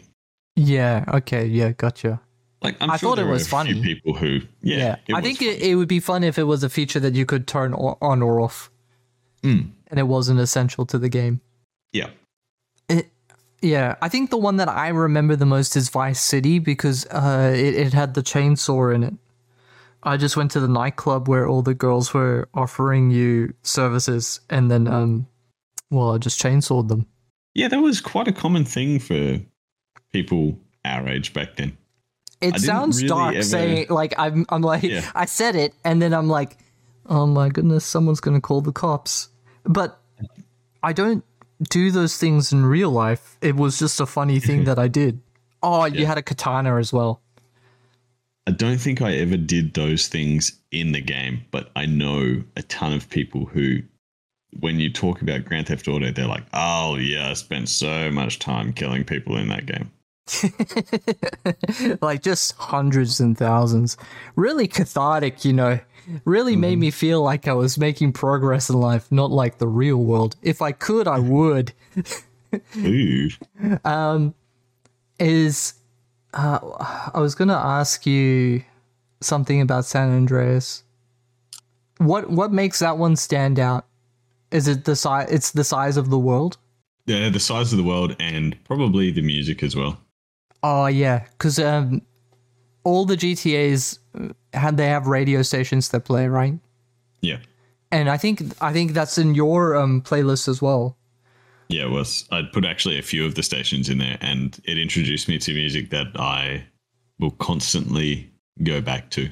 I always thought that was a cool feature. I played the original GTA and GTA 2, and when they made GTA 3, yes, that was a huge leap and people were very impressed, but I was like the only guy that was like, why can't it be top down? Wow. Wow. All right. We're on our top 3, right? Yep. Number 3. What are you up to? All right. Okay. This is my one. This one was actually really hard for me to choose. I was wondering whether I would put this on the list or not, but I did it, and you now have to live with the consequences. Dead Space is my number 3. It was the first horror game that I played, and I remember thinking to myself, yeah, actually, I really like horror games. Now, to be fair, I don't think Dead Space is... I think a lot of horror Andies will say, Dead Space isn't really horror, it's Resident Evil 4 in space, and that might be true, but I didn't play Resident Evil 4, and I didn't play horror games until I was in my 20s.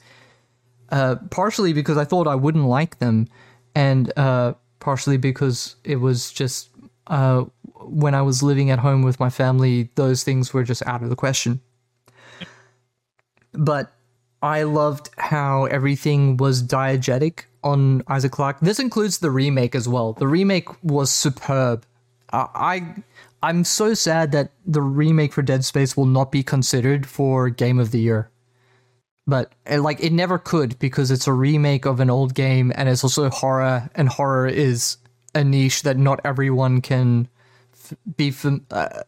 It's harder to get into than things like God of War Ragnarok, for example. Yeah. It's just harder, so it never can be that. But I wish it was in the conversation at least, and probably RE4 should be as well. But what I loved about it is that it took the zombie idea, completely flipped it on its head. The weapons were so interesting. Everything on the HUD of your character, Isaac Clarke, is displayed on the body of the character. So, and even when you pick up audio logs, everything plays while you're playing the game. There are very few moments, especially in the remake. There's no loading screens in that. But even in the first one, there are very few moments where the game stops. And it does such a good job of making you wonder if something is there. For those of you that don't know, Dead Space is a sci-fi horror. You play as an engineer called Isaac Clarke. Your girlfriend is on this what's called a planet cracker called the Ishimura, and you're sent there because the Ishimura has gone dark. And then your ship kind of crashes into the Ishimura, and you have to try and figure out what's going on. You soon realize that there's a whole bunch of meat people that are eating everyone called necromorphs. And basically, if you think of zombies, add a few limbs and spikes here and there, that's kind of what they're like. Some of them crawl around on the ground, some of them walk upright, and they have various attributes. Some of them look like babies with tentacles. There's that word again. Oh yeah, and one of the bosses is just a giant asshole with tentacles, like literally that. It's a giant sphincter, and you like it's wow. And it puffs out gases at you. But anyways, I digress. The whole premise was that you use your tools, your engineering tools, as weapons rather than, you know, having very many traditional weapons because you're an engineer. So the first weapon you get, and it's a gun that you can use through the entire game, is the plasma cutter, which kind of cuts it shoots a projectile in a straight line that cuts things. And the whole way you kill necromorphs is not by shooting them in the head, but by cutting off their limbs. So it just turns the whole dynamic of where you're aiming to shoot things on its head. And of course, because it's a horror game, you control like an absolute tank. It takes you forever to turn around, and so you're like every decision you make, you're kind of committing to. What I really also like about Dead Space is that it strikes the really fine balance between being a video game and being, but in a horror setting. So I'll explain this. It's really difficult to make a horror game that is scary because the gaming if you have too many gaming aspects, you trade off for suspense of disbelief. So a lot of horror games end up kind of being like walking simulators. That's why they always kind of gravitate towards puzzle games, because the more agency and power you give to the player, and the more they realize they're playing a game, the less scary it is. Whereas you take those things away, it can be more immersive. But I actually like that it is a game, but it also has those horror elements. It scared the crap out of me the first time I played it. It did a really good job of holding suspense and surprising you. I still remember the one time I went to pick up a healing pod off the wall, and a necromorph just burst out from behind the wall. And it only happens once in the game.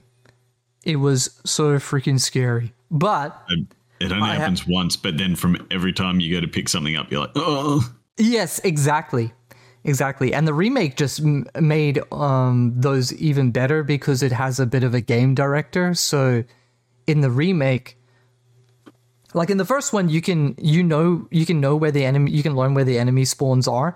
In the remake, they have a game director that alters the amount of enemies and the difficulty of the enemies depending on how you're playing. Slightly. Wow. It's very in the background. Like it doesn't affect you terribly, but it keeps it unpredictable. It's very good. But my favorite thing about this game is that it's kind of like my favorite horror movie, Event Horizon. Did any of you see that one? I have not. Oh, I man. don't think so. That is an absolute gem of the 90s, and everyone should be forced to watch it. Have you heard the name Lawrence Fishburne? I have. Yes. He's in that movie. You know, the likes of Sam Neill. Yes. He's in that movie. And like, oh man, I'll still remember the scenes from it. It's so good. And every time I play Dead Space, it reminds me of this movie. And if you think about it, you should watch Event Horizon because it's a movie about Warhammer. So, similar kind of thing. A spaceship goes dark, right? And they're in space and they go to see, they send a rescue team to find out why the spaceship went dark. And Okay. it's a little bit different. So Dead Space does it a little bit differently, but there's a lot of nods back and forth. Okay, I get it. Yeah. So in Event Horizon, the spaceship, what you later learn about it, is that it appears that the spaceship traveled so far into the reaches of the universe that it went to hell, and then it came back. And then when the people came to rescue the ship, the corruption of the ship was trying to turn the crew to send it back to hell. Yeah, sounds very familiar. Yeah, it sounds like the warp, right? Yeah. Yeah. And there's two scenes that I'll always remember in that movie. The one is when they first get to the bridge and they're looking through the captain's kind of like the black box of the ship, and they see the screen and it's like it's only a couple of seconds of footage, but the absolute debauchery that takes place on screen, I'm pretty sure it's censored in a lot of probably censored in a lot of countries. I later learned, right? Because that moment shocked me so bad that I was like, wow, I can't believe I just saw that. When they made the movie, what they did is they hired a bunch of adult entertainment people and completely separate, and they like on a completely different day. So these people never saw the actors, and they just put them in a dark room, and they're like, we need to make this look as gross and as disgusting as possible. Go nuts. Wow. Okay. And they really pulled it off because it really shocked me. And of course, there's also that. So, like at the end of near the end of the movie, Lawrence Fishburne is the good guy, and Sam Neill is like sitting in the captain's seat, and he does that. Oh man, that line. It's like, where we're going, you won't need eyes to see. And his eyes have been taped, like he's stapled his eyes shut. Okay. Yeah. Yeah. So there's like a lot of moments that in Dead Space that kind of like remind me of that. I love that kind of horror because I don't know, sci-fi in space, like being lost in space. It sounds really scary, right? Yeah, for sure. I looked at the Dead Space games, but it's probably too scary for me to play. You wouldn't touch Alan Wake, hey? No, not something I would play. Yeah. Okay. Yeah. Probably too scary for you. Yeah, and like Fear, all those types of games can't do it. I think, yeah. Oh well. That is my number 3 for the top one. I think that's all of our number 3s. Yeah. Yeah. Okay. Yeah, I've only got one top one left. Is that because we had a double up? Yes, correct. Okay. All right. So bottom 5, I'm up to number 3. Pez, you'll be up to number 4. Yeah, I think so. And let's go through these like quick. I'm trying. Okay. So bottom 5, Pez, what's your next one? Next one. Everyone wanted this to be good. I don't know what you two think, but for me, New World is in the bottom. Jeez, Asmongold does not agree with you. No, actually, he does agree with you. But why is it in the bottom? So, it promised a lot, but there was nothing really. When it started out, there wasn't much to do. I think people would finish the game. I don't know if I actually finished the game because I was hearing all these stories. And then oh, why should I even keep playing? And it started to get repetitive. Right. So you heard people were leaving, so you wanted to leave because you don't want to be in a dead MMO. And what you were doing in it wasn't fun at the moment.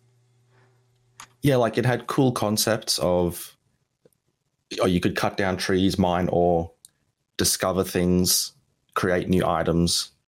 But once you did all that, like then you were done. And you got to the end game and there was nothing to do. So,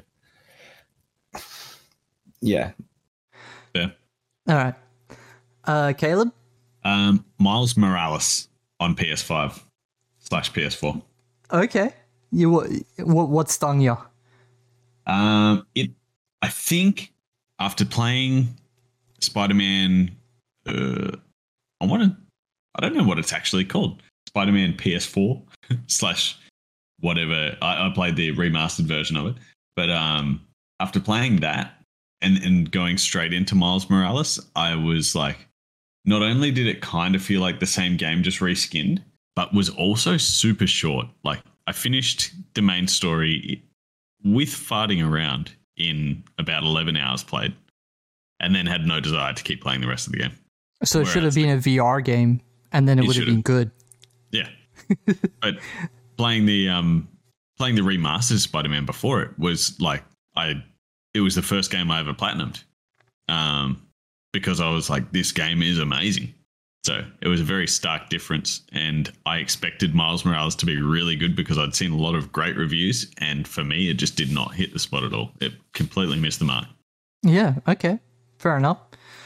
I didn't really play the Spider-Man games. Did you, Pez?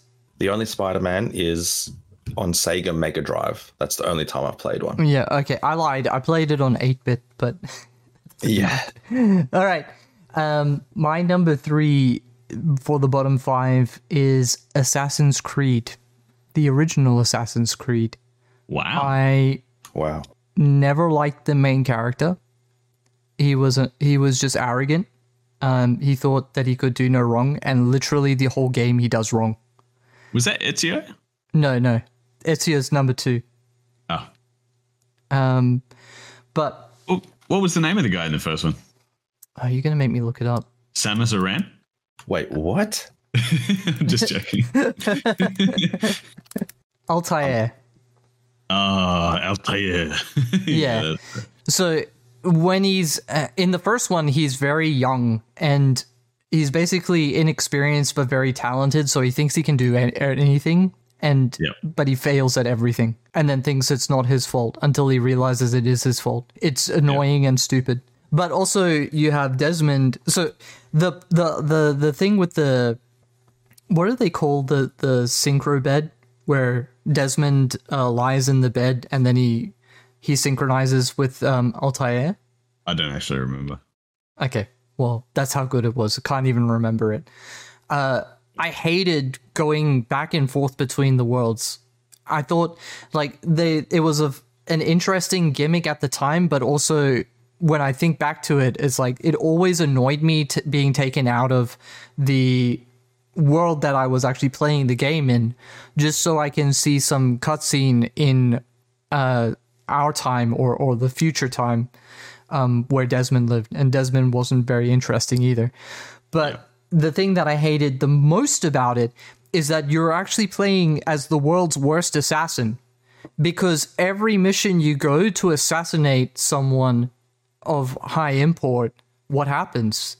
You assassinate them, and then you get found out, and then you have to fight your way out. Every damn time. It's hard-coded into the game. So you can never be a good assassin. You're always an idiot.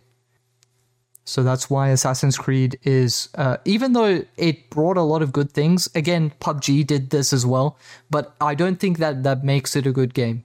It also had the whole, like, press square to counter and just kill your opponent outright. Yeah. But that's why I put that there. I know a lot of people will disagree with that one, but so be it. So be it. Hot take. I've never played an Assassin's Creed game. It's not a hot take from you, Murray. It's not You've never played a lot of things, apparently. It's not a hot take. You'd actually have to play some games. I'm kidding. You played a lot of games that aren't in like the basket of games that everyone plays, and that's fine. That's normal. Yeah, true. All right. So into our top games again. Or no, wait. Did Caleb have one to go? I did Miles Morales. Oh, yeah, that's right. Okay. For top fives again, number 4, Pez. Let's skip me because I've only got one left. Oh, which one of yours was the same? Skyrim. Oh, yeah. Okay. Caleb. Elden Ring. Easy one. Okay. That was it was my first Souls game, and I loved it. Yeah. I think that was the same thing for a lot of people. A lot of people that weren't into Souls dived in at Elden Ring because of the hype behind it. And I think being open world made it more accessible. Even though I say often that like I'm not a huge fan of making every game open world, Elden Ring does it in a really nice way, borrowed from what's that game with the elf in the green pajamas called Zelda? The Legend of Zelda? Yeah, but the one before Tears of the Kingdom. Breath of the Wild. Yeah, Breath of the Wild. It's borrowed from there. But they did it really well, so like I think it caught a lot of people, and it's totally understandable why that would be in the top 5. Yeah. Okay. My number 4 one is Remnant 2. Wow. Yeah. Wow. I'm putting a new one in there. I'm stepping out. I think I've played enough of it to know how I feel about it. Why I have Remnant 2 there is because Remnant 1 was a very good game, but you could definitely tell it was still a AA production, and there were things that I didn't like about it, like using your stamina when you're not in combat just seems like a chore. And like for each one of those complaints that I had for the first one, Remnant 2 pretty much solved all of them.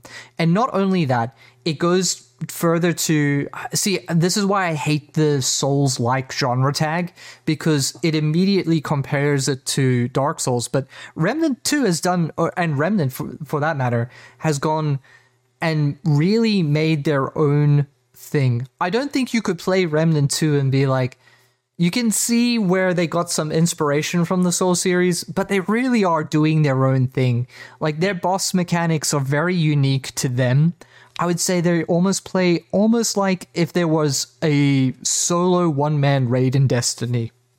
In fact, that's probably how I would look at most of Remnant 2, is like, this is the Destiny I actually wanted when it's just in a different perspective. The story isn't the best, but what I love most about it are the clever boss dynamics. You'll probably see YouTube videos of the cube maze boss, for example. It's not just about shooting health bars, which is a mistake that Destiny sometimes make, and a lot of first-person shooters, for that matter. All of their worlds that they make, so this is a game about traveling to different worlds. You're trying to figure out a way to stop Earth's infestation of basically evil ents called the Root, and you traveled randomly to these worlds that you've never been to, and each of them is exquisitely detailed.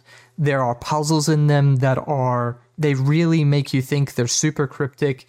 And what's even better about it, and why it's my number 4, this is the actual reason, is that a lot of it is procedurally generated.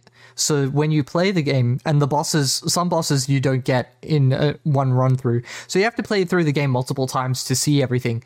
But each run through is different because of the procedural generation. But the procedural generation is so good that we're getting to that point where I'm like, I can't really tell if this part was procedurally generated or if it was handcrafted.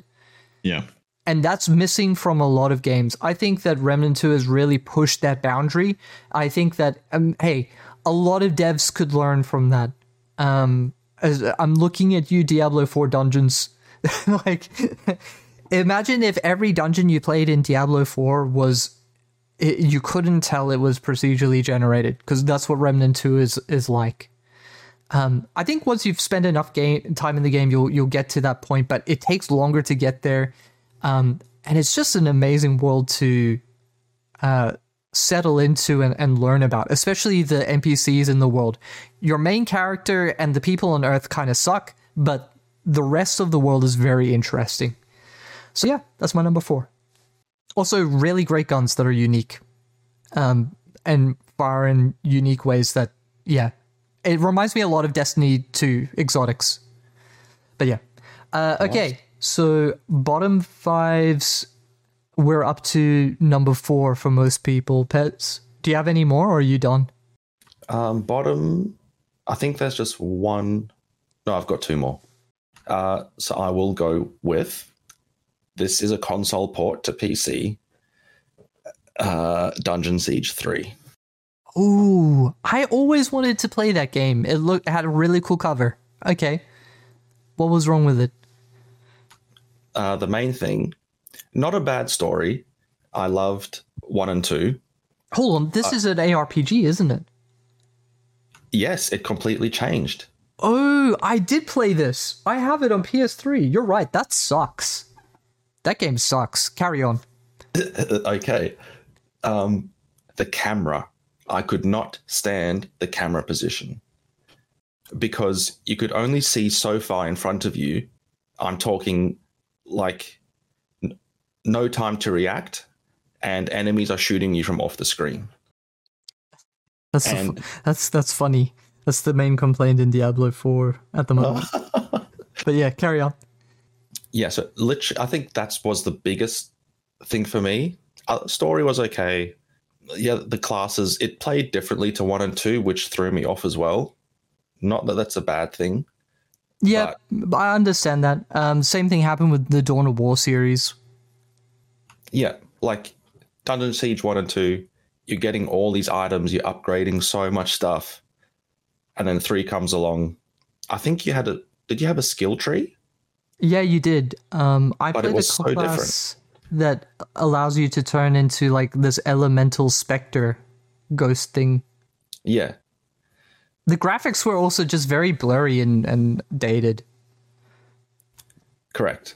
Yeah, so overall, like, I finished it, but I just felt like I should not have played it. Yeah. Okay, fair enough. Yeah. Caleb? Marvel Heroes 2016. Is that a console game, or is this a mobile game? It was a PC game. It was Marvel's answer to Diablo. Yeah. Ultimate Alliance was really good, but I couldn't play it with you because you kept trying to throw cars at me. True. So what was wrong with this one? I was really excited for it, and I was like, oh, it's a Marvel game that's like multiplayer. I'll be able to play it with friends. And I actually wanted to play it with Johnny Tiv, and I downloaded it. I got home. I fired it up. I was like, what the hell is even this? And just, it was partially the top-downness, but also I was just like, okay, this game kind of sucks. Did not play it. So it played like an ARPG? So you run top down. Was it that it was like pay to win and microtransactions, or just ran poorly?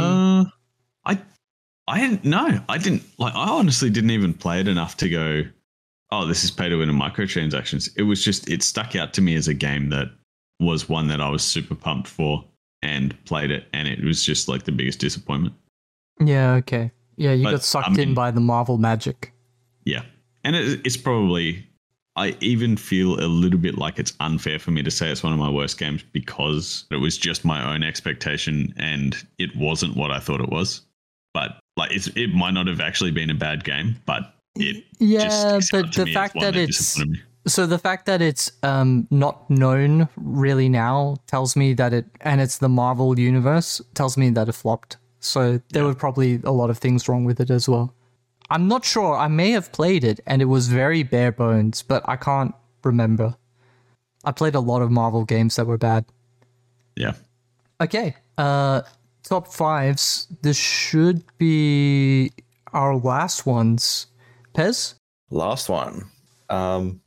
Now, this may be a hot take, but I enjoyed this game so much. Cyberpunk 2077. It was a good Okay. game. Was a great game. I'm with you there. I bought it day one. No, it wasn't a good game. It's now a good game. I disagree. I I played think it it was day good one. from the start. What do you mean? It had so many technical running problems. Just because you had a good experience doesn't mean that the majority of people reporting bad experiences were wrong. I actually had a bad experience, but So I how really can it be enjoyed good? playing the game. Did it run? Because some people it couldn't did. run it. So I played it on PS5. I played the PS4 version on PS5, and it was, I think maybe like once an hour it would crash. That's but bad.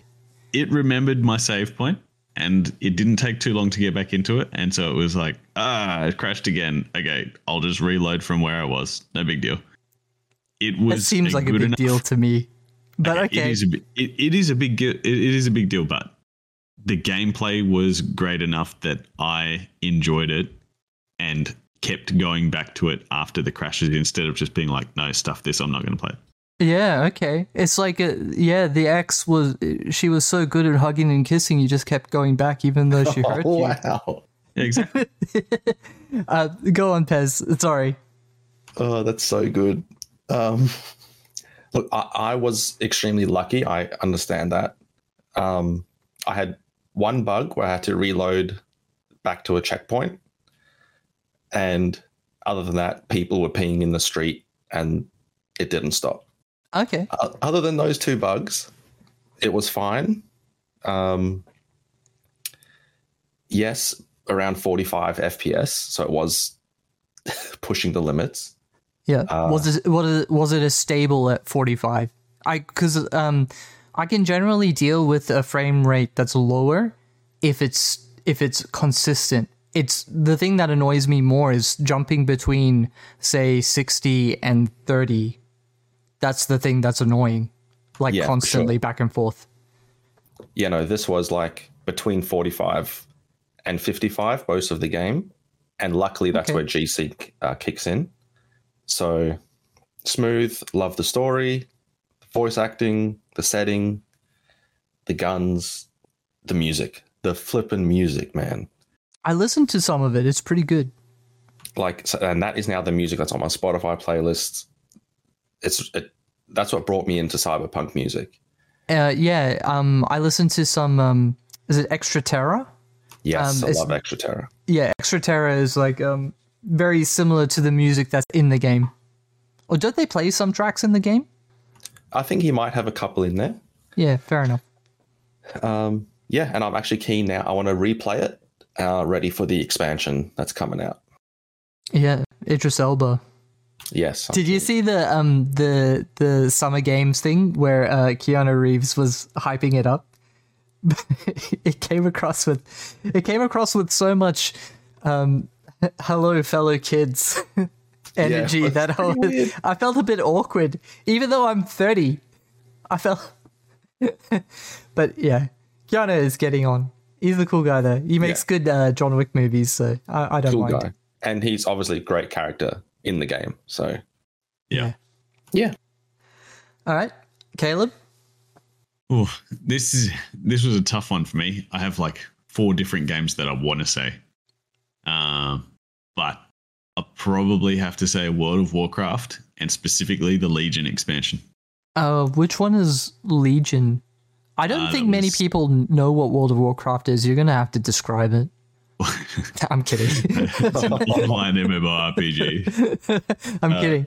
Which one's Legion? Legion was it was kind of their big chance at drawing people back. So Warlords of Draenor came out and everyone hated it. Oh, Not everyone hated it. I liked it. Though. yeah. Okay, I heard of Warlords of the Drain. Yeah.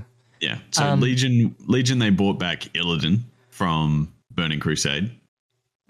Sorry. So it and- goes vanilla, Burning Crusade, Wrath of the Lich King, then Cataclysm, then Mists of Pandaria, then Then? Warlords of Draenor, and Oh. then Legion. okay. Yes. So 7th expansion. seventh iteration. Yeah, they brought out a whole bunch of new things in it. Some people also hated Legion because it was the first instance of borrowed power, I believe. Yes. Or what people have now coined as borrowed power. I've heard of this one, yeah. I loved the crap out of that expansion. It was the last time I really did progressive mythic raiding with a group from scratch and not joining a team who had already started. And yeah, it's just overall, I really loved the design. Like I think it was also the first time you could choose where you wanted to quest in an expansion. Like you could go to any of the islands or any of the parts of the island you wanted to, instead of being stuck to a linear path or a choice between two paths. Oh, okay. Is that where they did away with Horde versus Alliance and let them kind of like intermingle, or was that later? That was later. That was just the most recent expansion. Oh, okay. That's Dragonflight. Yeah. So. All right. Yeah. I came back to WoW in Warlords of Draenor. Oh my goodness! I thought you were going to say that you just opened your sub again. Yeah. And also went into Legion and did mythic raiding. And yeah, I actually found that expansion really fun. So yeah, I also loved it. But it's the best one, would you say? Well, if it's in your top list, you're conflicted. I am conflicted. I want to chuck out a few honorable mentions. Hitman 2. Yep. The most recent Hitman 2. And also God of War. Both 2018 and Ragnarok together. I feel like they're one story. All right. I mean, we did say top 5, but I guess some people just can't help cheating. No, I understand totally. I could go on all night. Pez is cringing. He's like, let me go. I've got Warhammer to do. Okay. My last of my top 5. There has never been a perfect first-person shooter that is not named Titanfall 2. It's Titanfall 2. Wow. Yeah. Listen, you go and look up Titanfall 2 review on any platform. You will not find a bad review. You will not find a bad user review, other than it's currently being DDoSed and you can't play it. It's a tragedy. It's an absolute travesty what has happened to Titanfall 2, and it needs to be remembered, I think, because Titanfall 2, it's amazing that the game even worked as it was, in the sense that you imagine playing Call of Duty, right? But there are also giant mechs in it. And yet, the giant mechs do not invalidate the tiny soldiers running around. How do you even pull that off? Well, Titanfall 2 does it. And the answer is you get a grappling hook so you can jump onto the mechs and steal their batteries. So I think that Titanfall 2 did so many good things. For number one, the movement in that game is insane. It allows you to wall run. The wall running in Titanfall 2, I think, is better than Apex, even though, that's what Apex is known for. I think it's actually smoother in Titanfall 2. You also have, of course, instead of having... So in Call of Duty, what is it? When you get a kill streak, you get rewarded, right? And you can call down a chopper or something like that. Well, instead of that, in Titanfall 2, you get to call down one of, like, North Star, Scorch. There's, like, about 5 mechs that you can choose from as part of your loadout. The shooting was crisp. Yeah?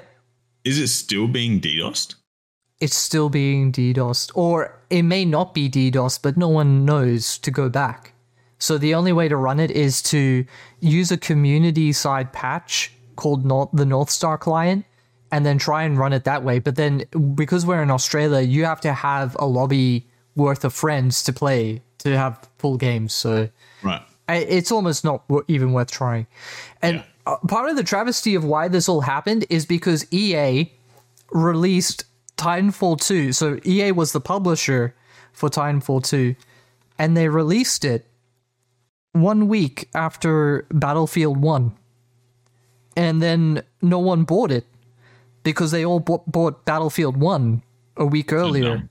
Yeah, and then when they interviewed the guy from EA that was responsible for it, is not worth remembering his name. He said, "We just assumed that people would buy both of them." Oh man. And in a way, I kind of wonder if it wasn't EA's idea to sync Respawn Entertainment so that they could buy them and then get them to as like they knew they were a good studio and they wanted them under control so they could make games that they wanted them to make and kind of reduce the competition almost. I don't know. It feels like almost like you have to be incredibly stupid to get that wrong by mistake. That's how I feel about it. But Yeah. So imagine COD with wall running, but the wall running is interesting in a way that you can maintain momentum. The guns are good to use. They feel crisp, and the interaction between what are called pilots, so the soldiers running around, and the mechs is perfectly balanced in a way that is interesting, whether you're a pilot fighting a mech or a mech fighting a pilot. It feels good. Also, you have a mech that can, you hold out your hand, and when bullets are shot at you, he catches all the bullets with his a magnetic grip, and then you throw all the bullets back at people. That's always fun. It's never not fun. Yeah. I think also it does suffer from a bit of a skill floor issue in the sense that people that are really good at the movement, you ain't catching them. If you're not as good at the movement, you can kind of struggle. They can really gap you. But the single player campaign for it was amazing as well, and it used all of those movement abilities in the single player campaign. The whole single player campaign, you're paired up with a mech. I can't remember its name, but and you kind of work together as you proceed through it. Just a very it's the best first person shooter I've ever played in the sense of multiplayer. It was a very interesting campaign as well. It wasn't it certainly wasn't phoned in like some of the Battlefield and Call of Duty ones. I think one of the big criticisms for Titanfall 1 was that it didn't have any single player, and they completely corrected that. But no one knows because EA are dumb and they do dumb things. So that is my number 5. I don't think there's been a better first-person shooter since. I think if I had to level any criticism at Titanfall 2, it would be that some of the guns didn't differentiate themselves enough. But they're the same guns that are in Apex, so like just look at the guns in Apex, and those were in Titanfall 2. Also, I'm mad that Titanfall 3 got cancelled for some dumb reason that doesn't really matter to me. Fair enough. Yes, get angry. Yeah, let's get mad about it. Well, did you play it, Pez? I never did, actually. Did you play Battlefield 1? I 100% did. Yeah, see? That's the problem. I am the problem, people. No, you're not the problem, but you're exactly describing the problem by your actions. It's like people are only going to buy one of them in the space of a week. Like, it's crazy to think that so many people wouldn't. Anyways, that is the end of our top 5s. So I think we'll do our bottom ones. So bottom 5, last one. Pez, do you have any? Just quickly, like I'm going to cheat with this one. Yeah. It's Warcraft 3 Remastered. Reforged. And I tried to warn you about that one too. It became known as Warcraft 3 Refunded because like they promised one thing, delivered another. So many people just refunded it. Yeah, I think they wanted to. Well, wasn't there a lawsuit? Because they completely showed different footage in the trailers to what was in the game, and they said it was going to be in the game. Yeah, like the new cutscenes and they ruined the old game. You can't play the old game anymore because they made Reforged. So it's literally Is that the turning point when Blizzard turned bad? Yes, 100%. Yeah, that's where they went. They went into their villain arc. Yep. Caleb? It's a Forspoken. Wow, I forgot that you played this. Yeah, I played it for 55 minutes. Really? And- That's what we're doing now? I talked to a cuff. Yeah. Nice. I don't need to 45 say anything else minutes. about it. Yeah, you look up the clips. Yeah. It's everything wrong with how people write protagonists in 2023. Probably more. Okay, I still have 2 more for my bottom 5. So my 4th one, this game has its own folder in my Steam library called Funking Disappointment. And this is the only game in that folder, and it's called Callisto Protocol. Oh, This game made me so mad. I felt cheated. I felt violated. So Callisto Protocol is basically like, if you looked at the trailers, you thought you were getting Dead Space from the original maker of Dead Space, but different. Like, oh, we can't make Dead Space, so we're calling it Callisto Protocol, and we're making it new and better. And we've got the same guy making it, directing it. It's going to be lit, fam. So, anyways, it came out and it was a stuttering. It stuttered worse than my stutter on this podcast. It's the frame rate was horrible. It would have these micro freezes everywhere. The gameplay was so you would go up to a zombie, and then it would lock you into this on rail fighting sequence. So it's kind of like an interactive movie. So you hit them, and then when it's their turn to hit you, you press left or right on the joystick to automatically dodge. There's no timing to it. You just have to be holding it by the time they swing. And then if there are 2 dodges you need to do, you just alternate back and forth on the joystick. It's stupid. But anytime you got involved with more than 2 enemies fighting, well, you were pretty much stuffed, because you can't run away because it's locked you into this this melee combat sequence that you can't get out of. So it sacrificed everything about being a game to kind of make it look cinematic. But then, and it did. It looked cinematic, and the sound was amazing, but it was just unfun to play from beginning to end. What an epic, colossal disappointment. You bet I wrote a review about that one. of course you did. Yeah, that one will remain on my bad list forever. And it's such a you know what? It would have been better if they used those actors and everything and just make a Netflix series. It plays out like a Korean horror drama anyways, so you may as well just make it one of those. Just skip the whole gameplay part. The villain was so on the nose and stupid. He is literally like a hologram that would show up and they would say, yes, welcome to my prison. You're going, I'm the warden, and I'm basically the bad guy. He didn't say it in those words, but that's what he was saying, and it was... everything that came out of his mouth was stupid. I think if you have protagonists in a video game and they say, let's finish this as their call to action moment more than 3 times in the game, you have a writing problem.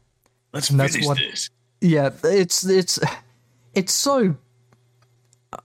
I enjoyed cartoons when I was a kid, but like, are we really going to use Ben 10 lines with adults? Yeah, so it was a very disappointing game for me, in spite of how visually impressive it was. But yeah. Does anyone have any more bottoms? Nah. Okay, so I'm on my last bottom. And that is The Fifth Element on PlayStation. Wow. Did any of you watch the movie? Yeah, I love the movie. The movie is amazing. That's why I bought the game. It was Bruce Willis and Lilu Multipass. Yeah, that one. I can't remember her name. Oh, Mia Djokovic. So the same person that Resident Evil. Resident Evil, that's what I'm thinking of. And for its time, I think it was a very good sci-fi movie. It has Gary Oldman in it. You know the saying where he's like, send down the guards, is like, how many? And he's like, all of them! And he like freaks out. I think you see that clip pretty often mixed in with YouTube videos, but that's from The Fifth Element. Also, like Ruby, I don't know, that annoying guy that's like, Corbin Dallas! But anyways, those are good things, kind of. The movie was really awesome. The game was really bad, and it didn't control well at all. So you could dive like in Max Payne, but the only thing that diving did, I should explain that it's a third-person action shooter. You play as Bruce Willis's character, Corbin Dallas, and sometimes you play as Lilu. Lilu is only fighting, has only hand-to-hand combat, and Corbin Dallas has a bunch of guns. But that doesn't matter because the aiming is like, sometimes if you're pointing in the general direction of the enemy, it shoots them, and sometimes it doesn't. There wasn't really rhyme or reason to where you were aiming. You may as well have been drunk while playing the game. So, like, if you did a dive roll with Corbin Dallas, does it avoid any bullets? No, it doesn't. And also, you shoot like one shot, it does no damage, and now you're like right next to the enemy because you dive towards them. Because of course, it controls like a potato. So you can't really. It was so frustrating to play this game, and the whole time I was trying to, like, and this is me as a kid, I would accept anything. I thought that A Bug's Life was a really good game, you know? Like, I could play, it was a good game, but like, you know what I mean? I could play pretty much anything and have fun, but I still remember trying to play The Fifth Element and just getting mad that, because so in my heart, as a kid, I was like, there's no way that the people that made this game, surely, like, the movie was really good. They loved the material here. They made a product and they sold it to me. So, like, I didn't have a concept of lazy developments or cash grabs or anything like that. So when the dive roll didn't work, or the aiming doesn't work, or the controls of the character don't work, I assumed it was something I was doing wrong. And so I was getting mad at myself that I couldn't play this game and like, I couldn't improve or anything. It would only be when I get into my 30s that I can look up reviews and see, like, actually, you know, it just gave me a hard time. I hated that game, in hindsight. Yeah, that sounds rough. Yeah. So that's it. That was my bottom 5. I think that concludes it as well. Very quickly, top 5 for me was Dark Souls, Metal Gear Solid, for Dead Space, Remnant 2, and Titanfall. And my bottom 5 were PUBG, Battlegrounds, Diablo 3, Assassin's Creed, Callisto Protocol, and The Fifth Element. Yours, Pez? So my top ones were Stronghold, Half-Life Alyx, Elder Scrolls Skyrim, Command & Conquer Red Alert, and Cyberpunk 2077.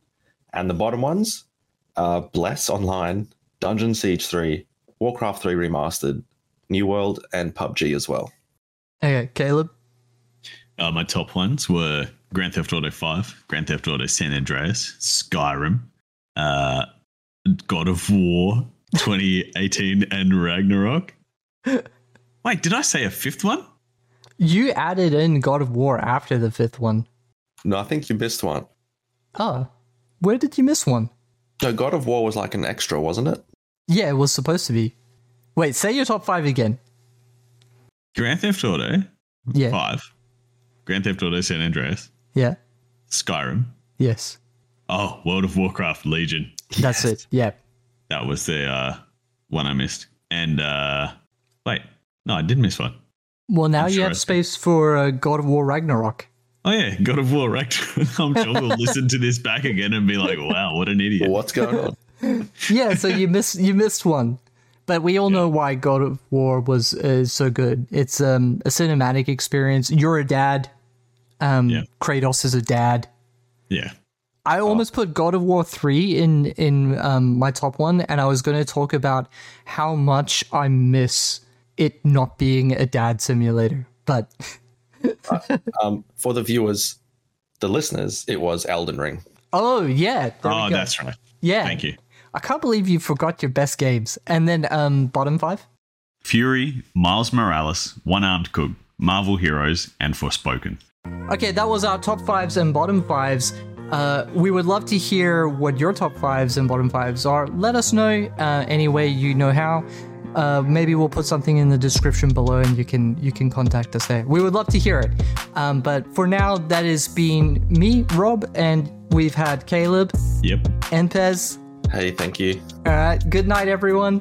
We'll be back real soon. Let's do this. Let's do it. See yous.